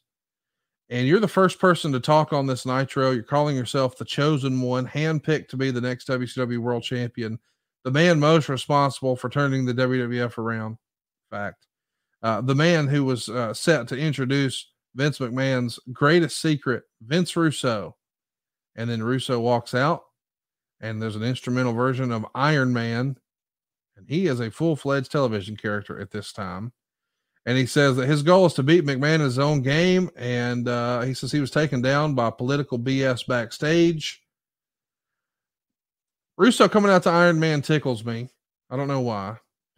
but him coming out and just, I don't know, are we exposing the business a little too much? I know that sounds silly now, but politics backstage, and I don't know. Were you ever a fan of that? I mean, clearly you did some of it in TNA, but I wonder if it hadn't have been done here, would you have done it this way? You always try to go up to that line, but again, it was the audience couldn't absorb it. They weren't aware of all the backstage and the politics and the drama and all that. You know, the one thing on that graphic that just showed on our YouTube feed is that they had me and DDP in the matchup graphic, but they had me still with the NWO shirt on. I mean, that's like, let's don't go back there. Let's move forward. It's little things in the marketing department. No new green screens, no new images. Like, what are we selling here? It just bad, man. Just bad. And when you try to, I get it, you want to blur the lines, but the people didn't follow this story almost from word go because it got too inside baseball, as you say.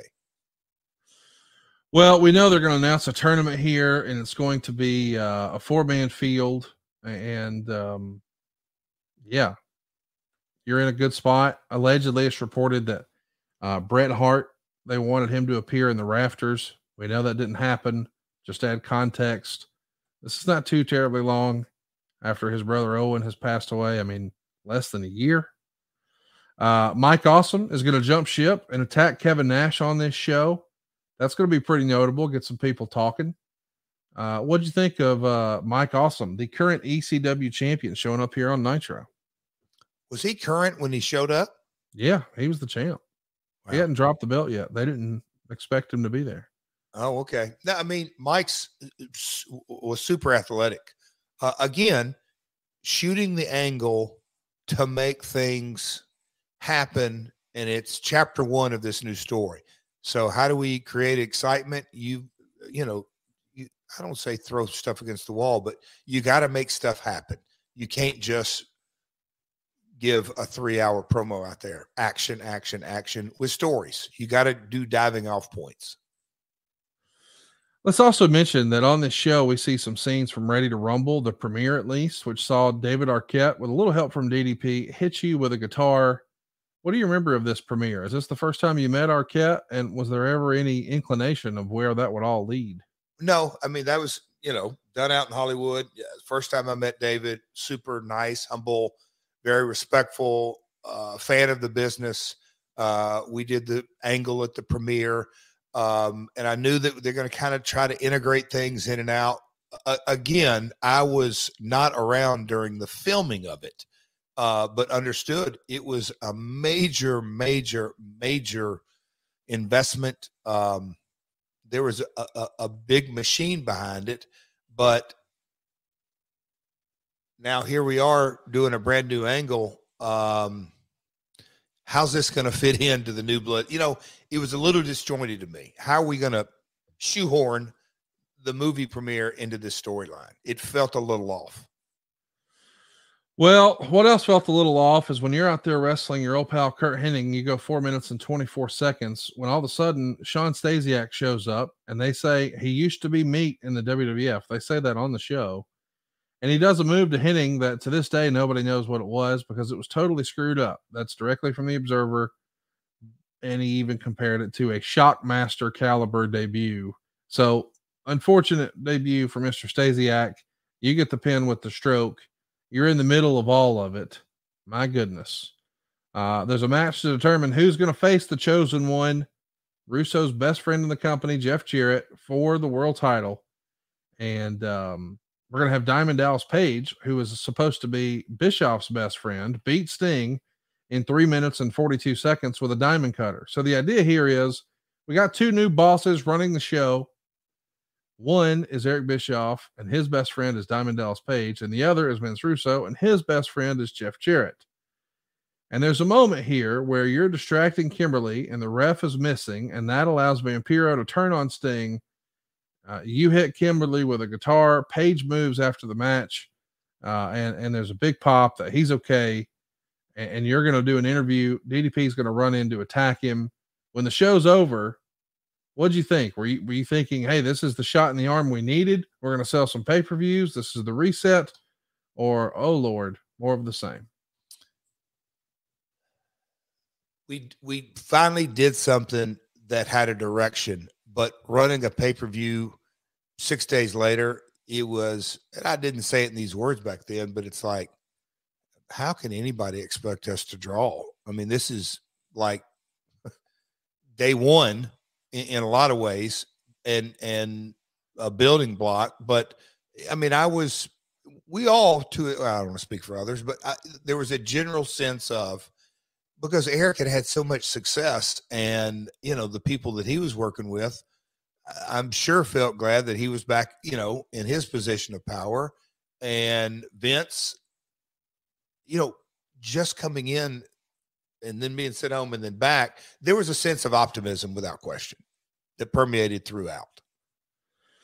Well, I'll tell you what, it works. You guys did a 1.8 the prior week. You're back here and you do a 3.06. So it's a 3.58 first hour and a 2.64 second hour, a 4.6 share. Meanwhile, Raw does a 6.17 and a 9.4 share. It's hard to imagine anybody getting a 6, but there it is. But to go from a 1.8 to a 3.06, it's got to be quite the accomplishment, right? And there was some, without question, something was done right. That fan base was like, hey, let's, and I think Meltzer went into detail about, but anyway, there was no hidden facts here. People wanted to see what the news stories were, which was super encouraging, that you say, well, at least they're still there. So it's up to us. If that's our baseline, a 3, it's up to us to keep them and keep going from there. That's a pretty good jumping off point to go from a 1.8 to a 3. And okay, is that our baseline? Now we got to do what we need to do. The old powerful word momentum. And it's so powerful in this industry. You get the right momentum, it's so hard to slow down. You really got to screw it up, but it's so hard to get going. Well, you're trying to get going the next day on Thunder. You're doing a taping here, and Meltzer would write this. Now, at this point in the show live, they had a match with Sting against 3 Villanos, one of which was Jarrett. However, in the production blunder of the year, they skipped that match and came back from the commercial, showing the replay of the finish where Jarrett hit Sting with a guitar and Paige saved Sting, so Sting won the match to get into the U.S. title tournament. They then showed the Sting match, complete with Russo back at ringside in the Sting costume. Sting had to pin all 3. What was really funny is seeing the 2 Villanos from Mexico and Jarrett together, that Jarrett was actually tiny next to the Mexican cruiserweights, who were considered too small to be taken seriously. Sting pinned both of them. Jarrett then crashed the guitar on Sting and unmasked. Paige ran in and hit Jarrett with a diamond cutter, but Sting pinned him in 2:28. This probably would have been a good angle, except for the production screw up. My goodness. First of all, you want to respond to the charge that the Villanos are much bigger than you and you're tiny? Am I in one of those pictures? No, that's them 3. I love you weren't sure if one was you. That makes me happy. I mean, no. I've never confused me to be tiny next to the Villanos, but Dave, he loves to get very descriptive.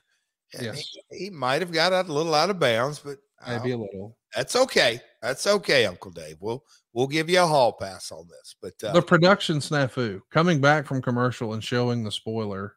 Okay, can you do me a favor? Yeah. Because I always get I'll just kind of give you the tidbit, but you do better impersonations than I do. Russo called me. He was beside himself. Has to be. Bro, how, and I just was like, they did what? Bro, how do you run it out of order? How do you, folks, this is a tape thunder. You have a line cut that happens in order. Yes. And when it aired, they put something that I to this day, that's a real head scratcher. How in the world? But I mean, Vince, he did the best Long Islander dog cussing, not cussing me out, just kind of cussing at the wind. But how in the world can they do that? Because the angle was entertaining. And Marcus, I hope you have a picture of me in that outfit, because I passed as a Villano for a minute. People didn't realize that I was one of them, and then did the reveal and blah, blah, blah, blah, blah. Anyway, it was a good angle that obviously when it aired, it was more confusing to the viewer at home. Like, what did they just do? It was bizarre. Really bizarre. It's a super fun story and reveal and segment. It's just a shame that, typical WCW fashion, it was a screw up. Here's the main event. Finally, DDP wrestled Bigelow, and we had another ref bump. Page hit the diamond cutter, and Bischoff came out, counted to 2, and stopped. Jarrett hit Page with a guitar shot. Arquette finally did his run in, with him explaining that Arquette is now close friends with DDP.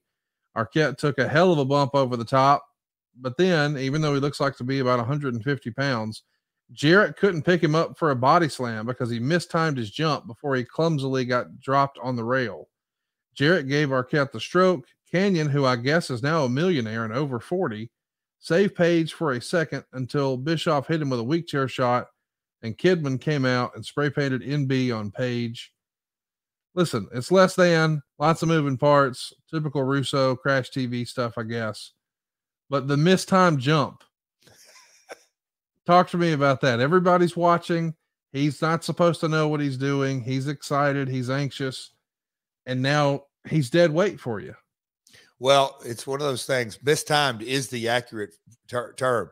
So when he jumps up, Dave was trying to do his very best and go up easy, brother, and all that kind of stuff. But when he goes up, I'm not ready. And so when I'm ready, I'm going up, and his body weight is coming down. So it's not just dead weight. It's the gravity's pulling it the different way. So it was a botch. It would make Botchamania for sure. It's a nice little piece of business for Botchamania.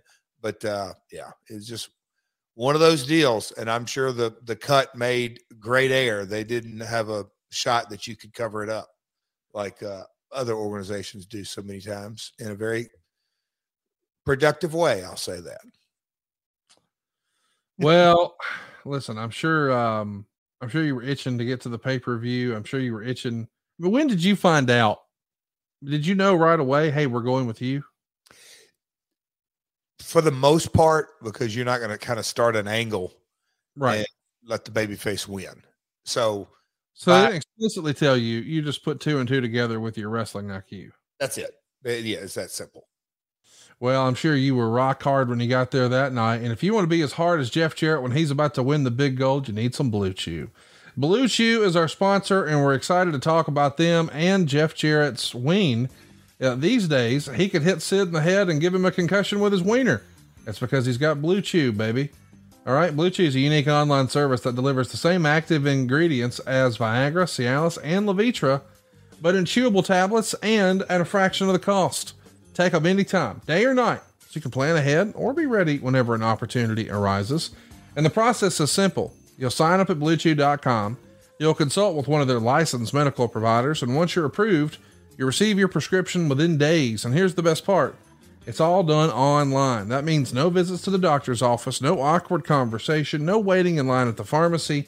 Blue Chew's tablets are made in the USA, prepared and shipped directly to your door, all in a discreet package. Speaking of packages, maybe you're looking for some stroke. Jeff Jarrett knows a thing or two about the stroke. If you want to hand out more strokes, you need more Blue Chew. Blue Chew wants to help you have better sex. Discover your options right now at BlueChew.com. Chew it and do it, slap nuts. We've got a special deal for our listeners. Try Blue Chew free when you use our promo code MyWorld at checkout. Just pay $5 shipping. That's BlueChew.com. The promo code is MyWorld to receive your first month free. Visit BlueChew.com for more details and important safety information. And we want to thank Blue Chew for sponsoring the podcast. Jeff, what say you? Could you give a concussion to Sid with Blue Chew, you think? Yeah. I love it. We got to see that. That's what I want to see. Like in Wembley, I need Jeff Jarrett's wiener versus Sid Vicious. That's what we need.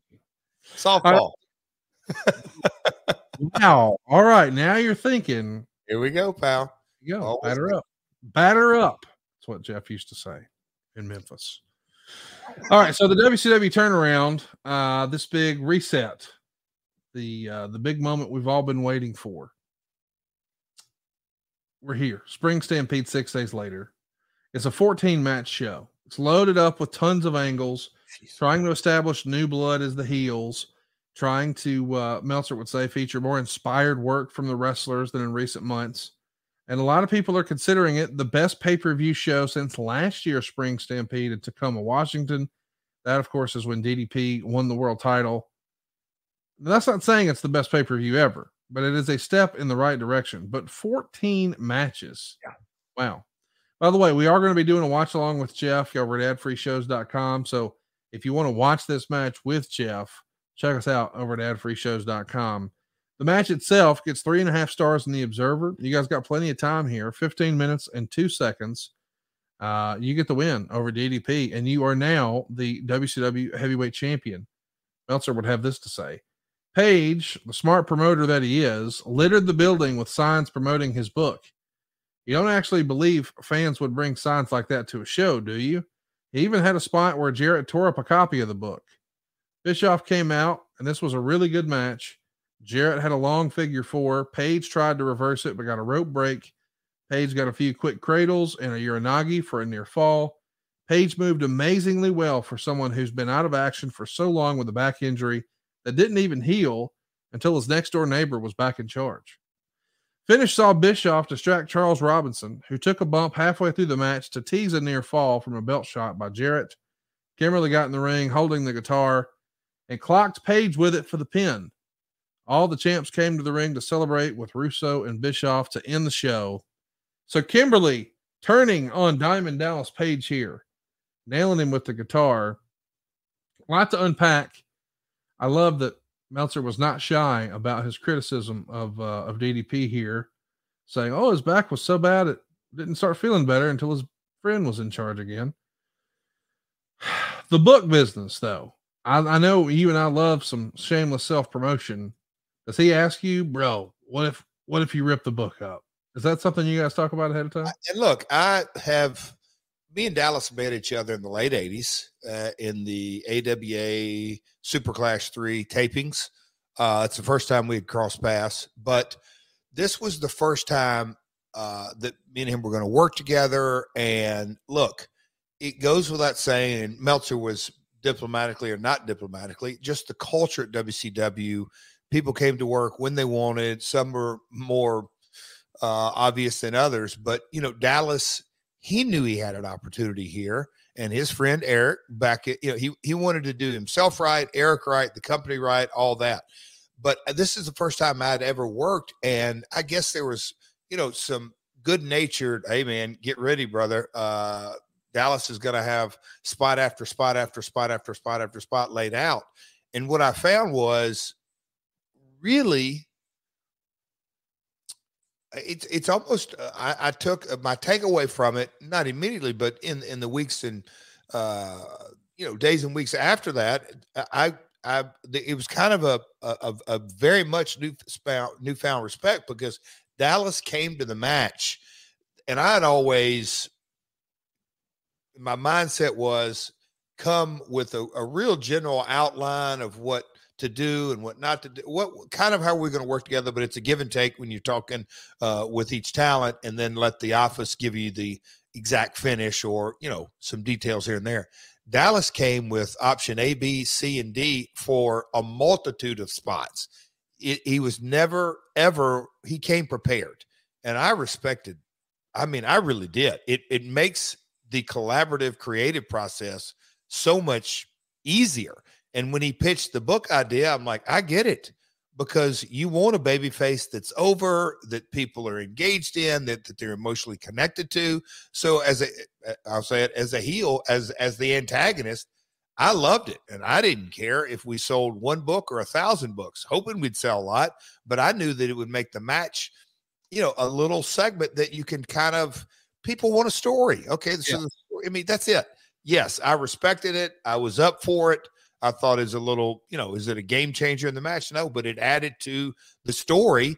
And, the people in the arena, they love DDP. There was a period during 98-ish when he was the hottest babyface on the show and turned a lot of heads, and people were like, how did that happen? Well, kind of logic tells you he busted his, yes, he had a great opportunity.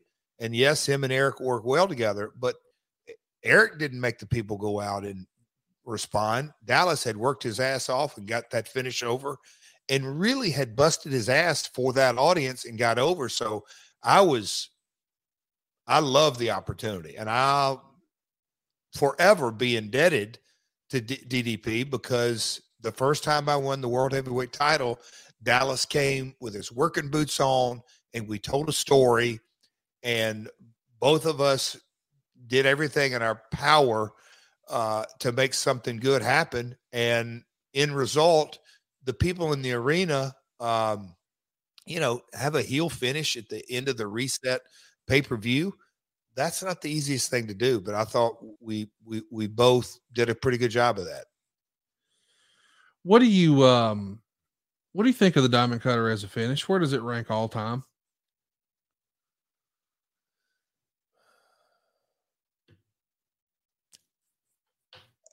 I mean, it's a good one. I think it's top 5 is the reason I. Do you really? Yeah, because I think, you think about all the different iterations of it. I mean, the Stone Cold Stunner is a variation of it. Randy Orton's RKO is a variation of it. I mean, there's people use cutters, and I mean, I just think. So you're saying, okay, what Jake's DDT was in the 80s, DDP's Diamond Cutter was in the 90s, but it felt like in time, people sort of got over the DDT and it became a transition move, and you just see DDTs 5 or 6 times a night. But man, because Randy Orton sort of picked it up and carried it, that RKO became a meme. I mean, I just think all time, it's one of the most identifiable finishing maneuvers. Like if me and you go down to Walmart, those people know what a Diamond Cutter is. Okay. I never looked at it or viewed it in that context. When you threw the Stunner in there, because I put that up there at the top of the list. Stunner and I mean, listen, if we're going to list them separately, I think they're both top 5. Yeah.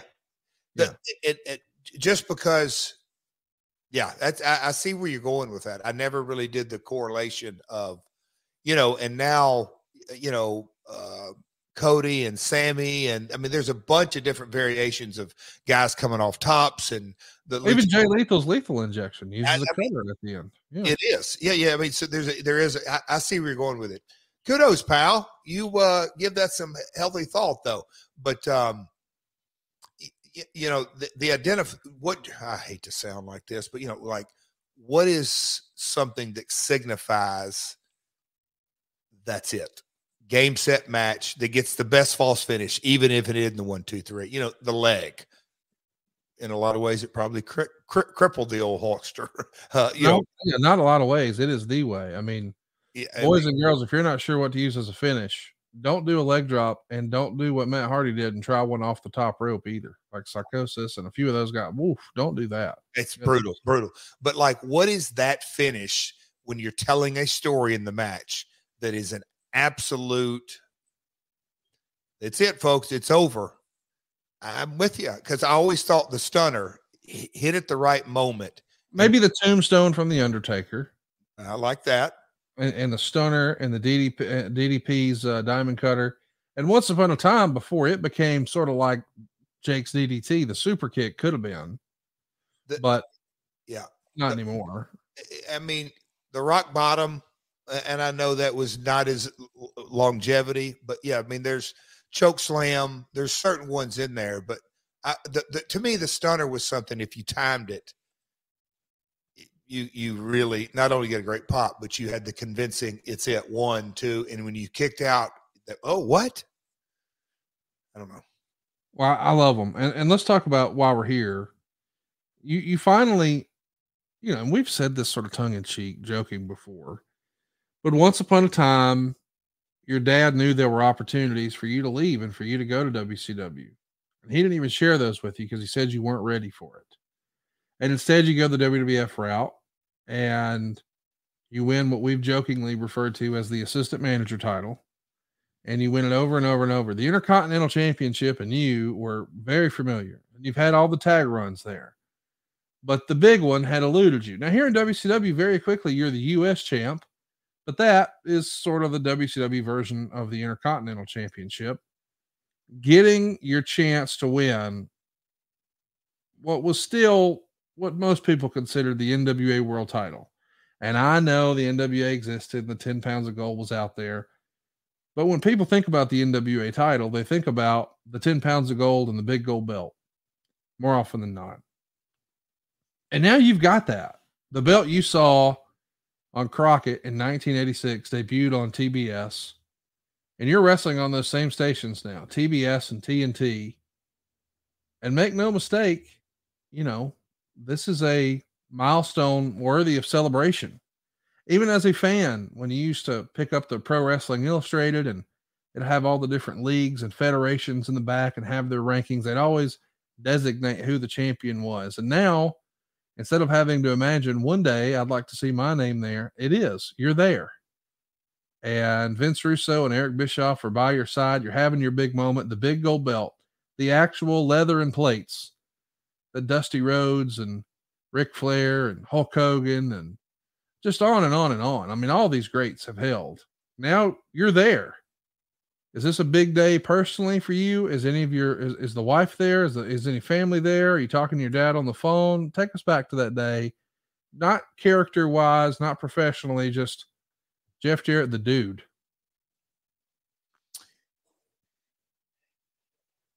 Stop and smell the roses was never an equation in my grandmother's mindset, in my dad's mindset, and certainly in mindset.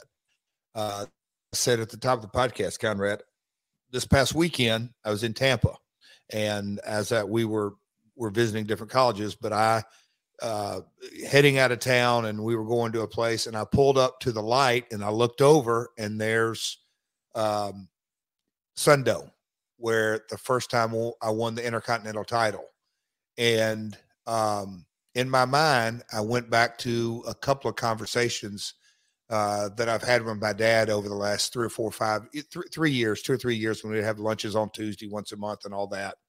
And, you know, as reflecting all that, and you know, when everything went national, you know, in our territory, it was the Southern Heavyweight title that was the belt, Lawler and all that. So that was aspirational. But when everything went national, it was the world belt that Hogan and opponents fought over. But I'll call it the wrestler's belt was the IC title. And it was Savage, and it was Brett, and it was Kurt Hennig. And, you know, we could name a few more in there, but winning that title for the first time was huge. And me and my dad kind of reflected on that, because that's kind of reaching a pinnacle in the biggest promotion in the world, and blah, blah, blah, blah, blah, you know, everything that went with it was huge. And then segue over into the ups and downs. I go to WCW. I'm back in WWE, kind of climb that ladder, and politics and everything that we've covered on here a multitude of times, but got really red hot in the China angle and dropped the title. And that was a whole different set of circumstances. But on the way out, did good business, made good money.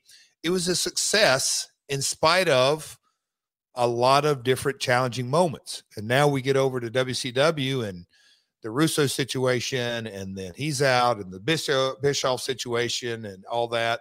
But at the end of the day, just what you laid out as a young child watching the touring champion, and my dad's favorite before my time was Dory Funk Jr. and NWA title, and the Briscoes and the Funks, and then Harley, and, you know, Rick, and all that, just the lineage of that belt. And then the 83 weeks, we'll call it, is over.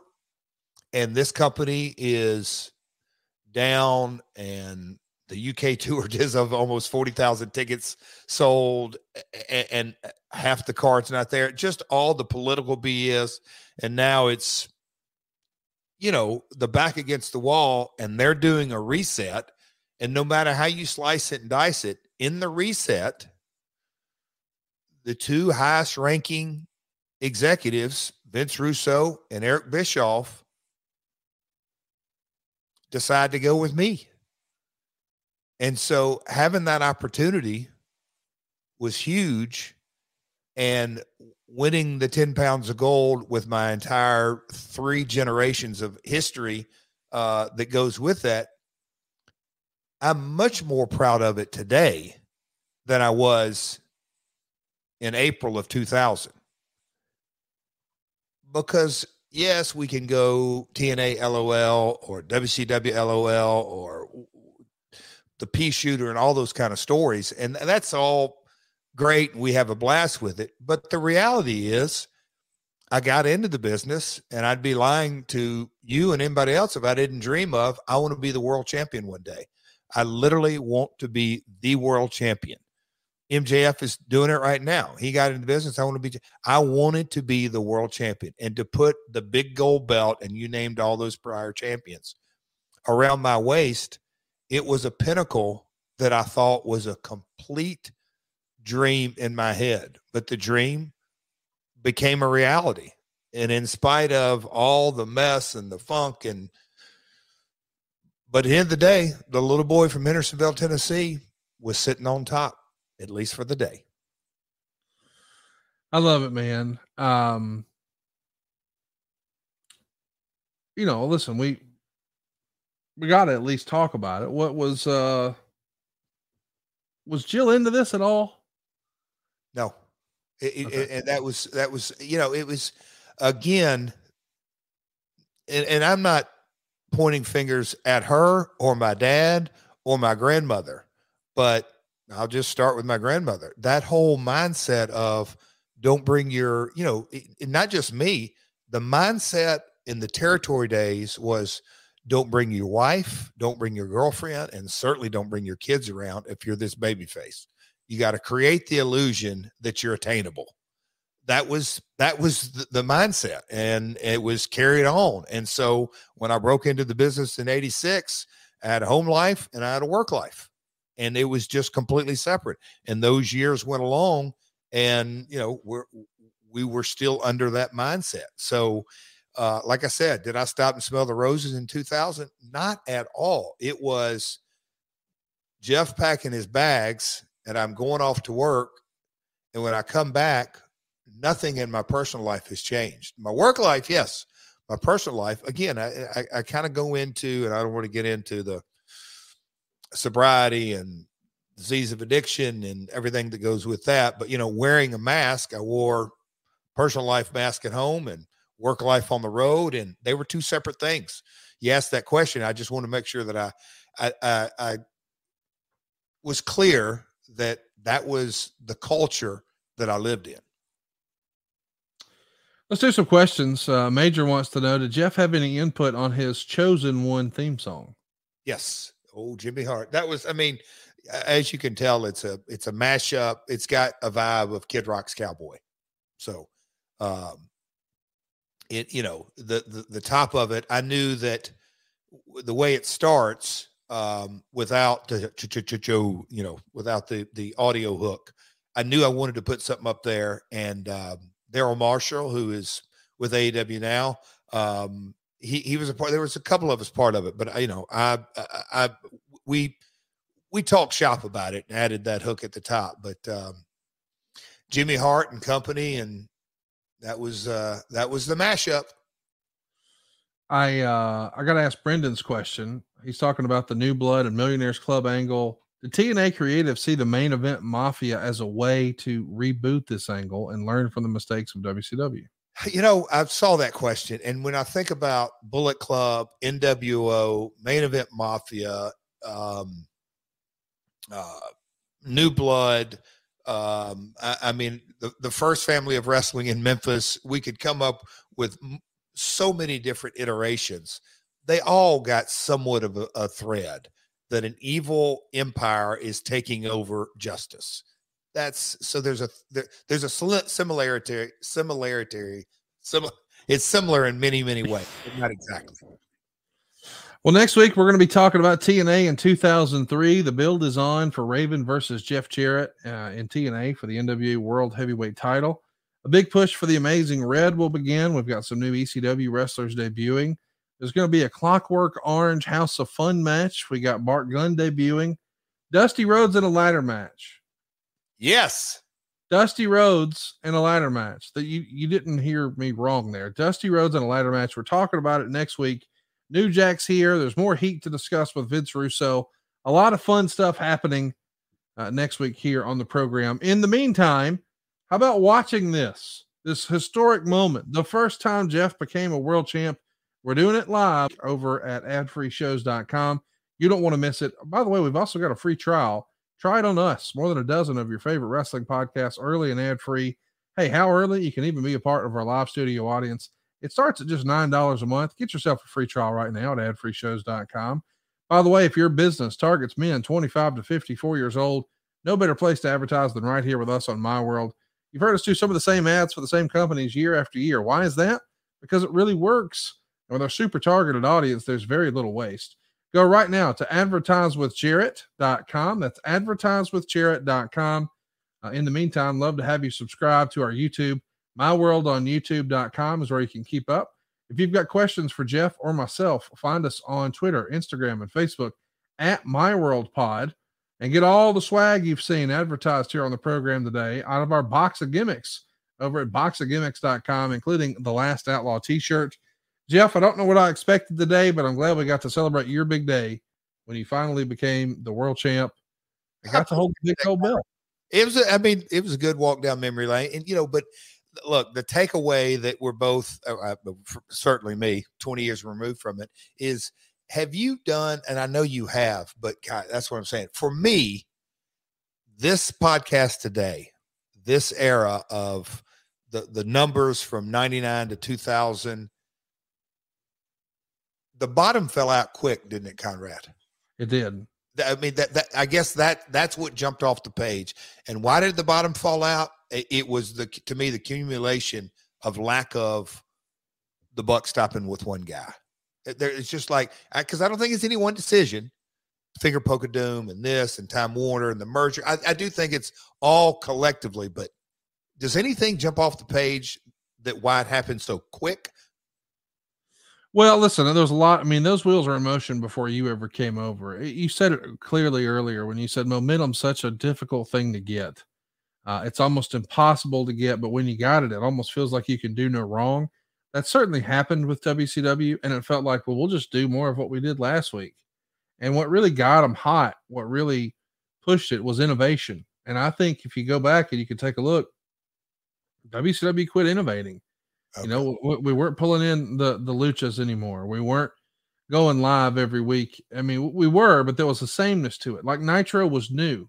The Cruiserweight division was new. The NWO was new. What was really new in 98? Goldberg, so it worked. But what was new in 99? What was new in 2000? Nope. I mean, well, yes, there is stuff, but okay, well, we have a movie now. Well, nobody cares. And I don't know. We lost our way a little bit. We'll beat it up, I'm sure, a lot in the future. Today was about how in the world you became world champ the first time, the chosen one. Yes. We're going to talk about it next week when we talk about you battling for the NWA title with Raven and Dusty Rhodes in a ladder match. Brother. And one last thing. I know we're wrapping up here. Conrad, you're really not an NBA fan, are you? I enjoy the playoffs. Yeah. Let's think about it over a week. And hey, we'd love to hear you on Twitter and Instagram. Fill up our timelines. If there's a way for us to have a little tournament out of it goes all the way through June. So there's something there we can have a little banner with, and maybe even have the Buffoon Abyss do maybe a guest pick spot. I mean, maybe there's a clipboard Joey in the NBA that he's hired. Like he's going to say, hey, I don't know. I mean, his favorite player may be Larry Bird. Does he even catch? I don't know. We'll have fun with it. But hey, before I let you go, have you seen Air in theaters yet? Oh, can you believe Karen goes, hey, do you want to go see that? I said, would you go? Have you seen it? Yeah, I saw it the day it came out. What'd you think? Listen, I went into it thinking it would be the greatest movie of all time. I'd hyped myself up. Expectations. Yes, I had very unrealistic expectations. My wife did not. My wife loved it and can't stop raving about it and tells everybody how great it was. I thought it was pretty good. But I went in because I thought it would be the greatest thing I'd ever seen. Like I love the cast. I love the story. So I went in thinking it was going to be my new favorite movie of all time. And it's good. but it's not the greatest movie of all time. Expectations will bite you in the butt every time, pal. What'd you think? I hadn't seen it. What the hell? What's going on with you? She also was. Have you ever watched The Sopranos? Have you ever heard of that? Jeff, we'll see y'all next week right here on My World. Love you, Connie. Peace. NMLS number 65084, equal housing lender. Woo!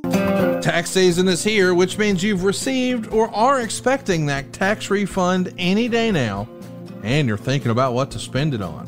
How about a new home? With SaveWithConrad.com, we're helping renters become homeowners every single day, and it's more affordable than you think. You don't need perfect credit. You don't need a huge down payment. In fact, you may not need a down payment at all. At SaveWithConrad.com, we take the stress out of the home buying process. We'll determine your buying power. We'll even help you find a realtor. And unlike the banks, we don't say no. We say not yet, but here's how. So if you're not ready right now, we'll get you on a plan to be ready. Stop throwing your money away, paying someone else's mortgage with your rent, and start the path towards owning your own home today at SaveWithConrad.com. John brings his skewed sense of humor. Jeff brings tips to cut strokes off your next round. Together, it's those weekend golf guys. They'll pay a lot of money to PXG and Titleist and Callaway and on and on and on, right? How many yards do you think you're going to pick up with that extra driver? I think I can get an extra 5 to 10. What if I give you 15 to 20? You pay me more. Jeff Smith teaches on the sliding scale. Those Weekend Golf Guys, the podcast, part of the Believe Network. Just search BLEAV on YouTube or wherever you listen.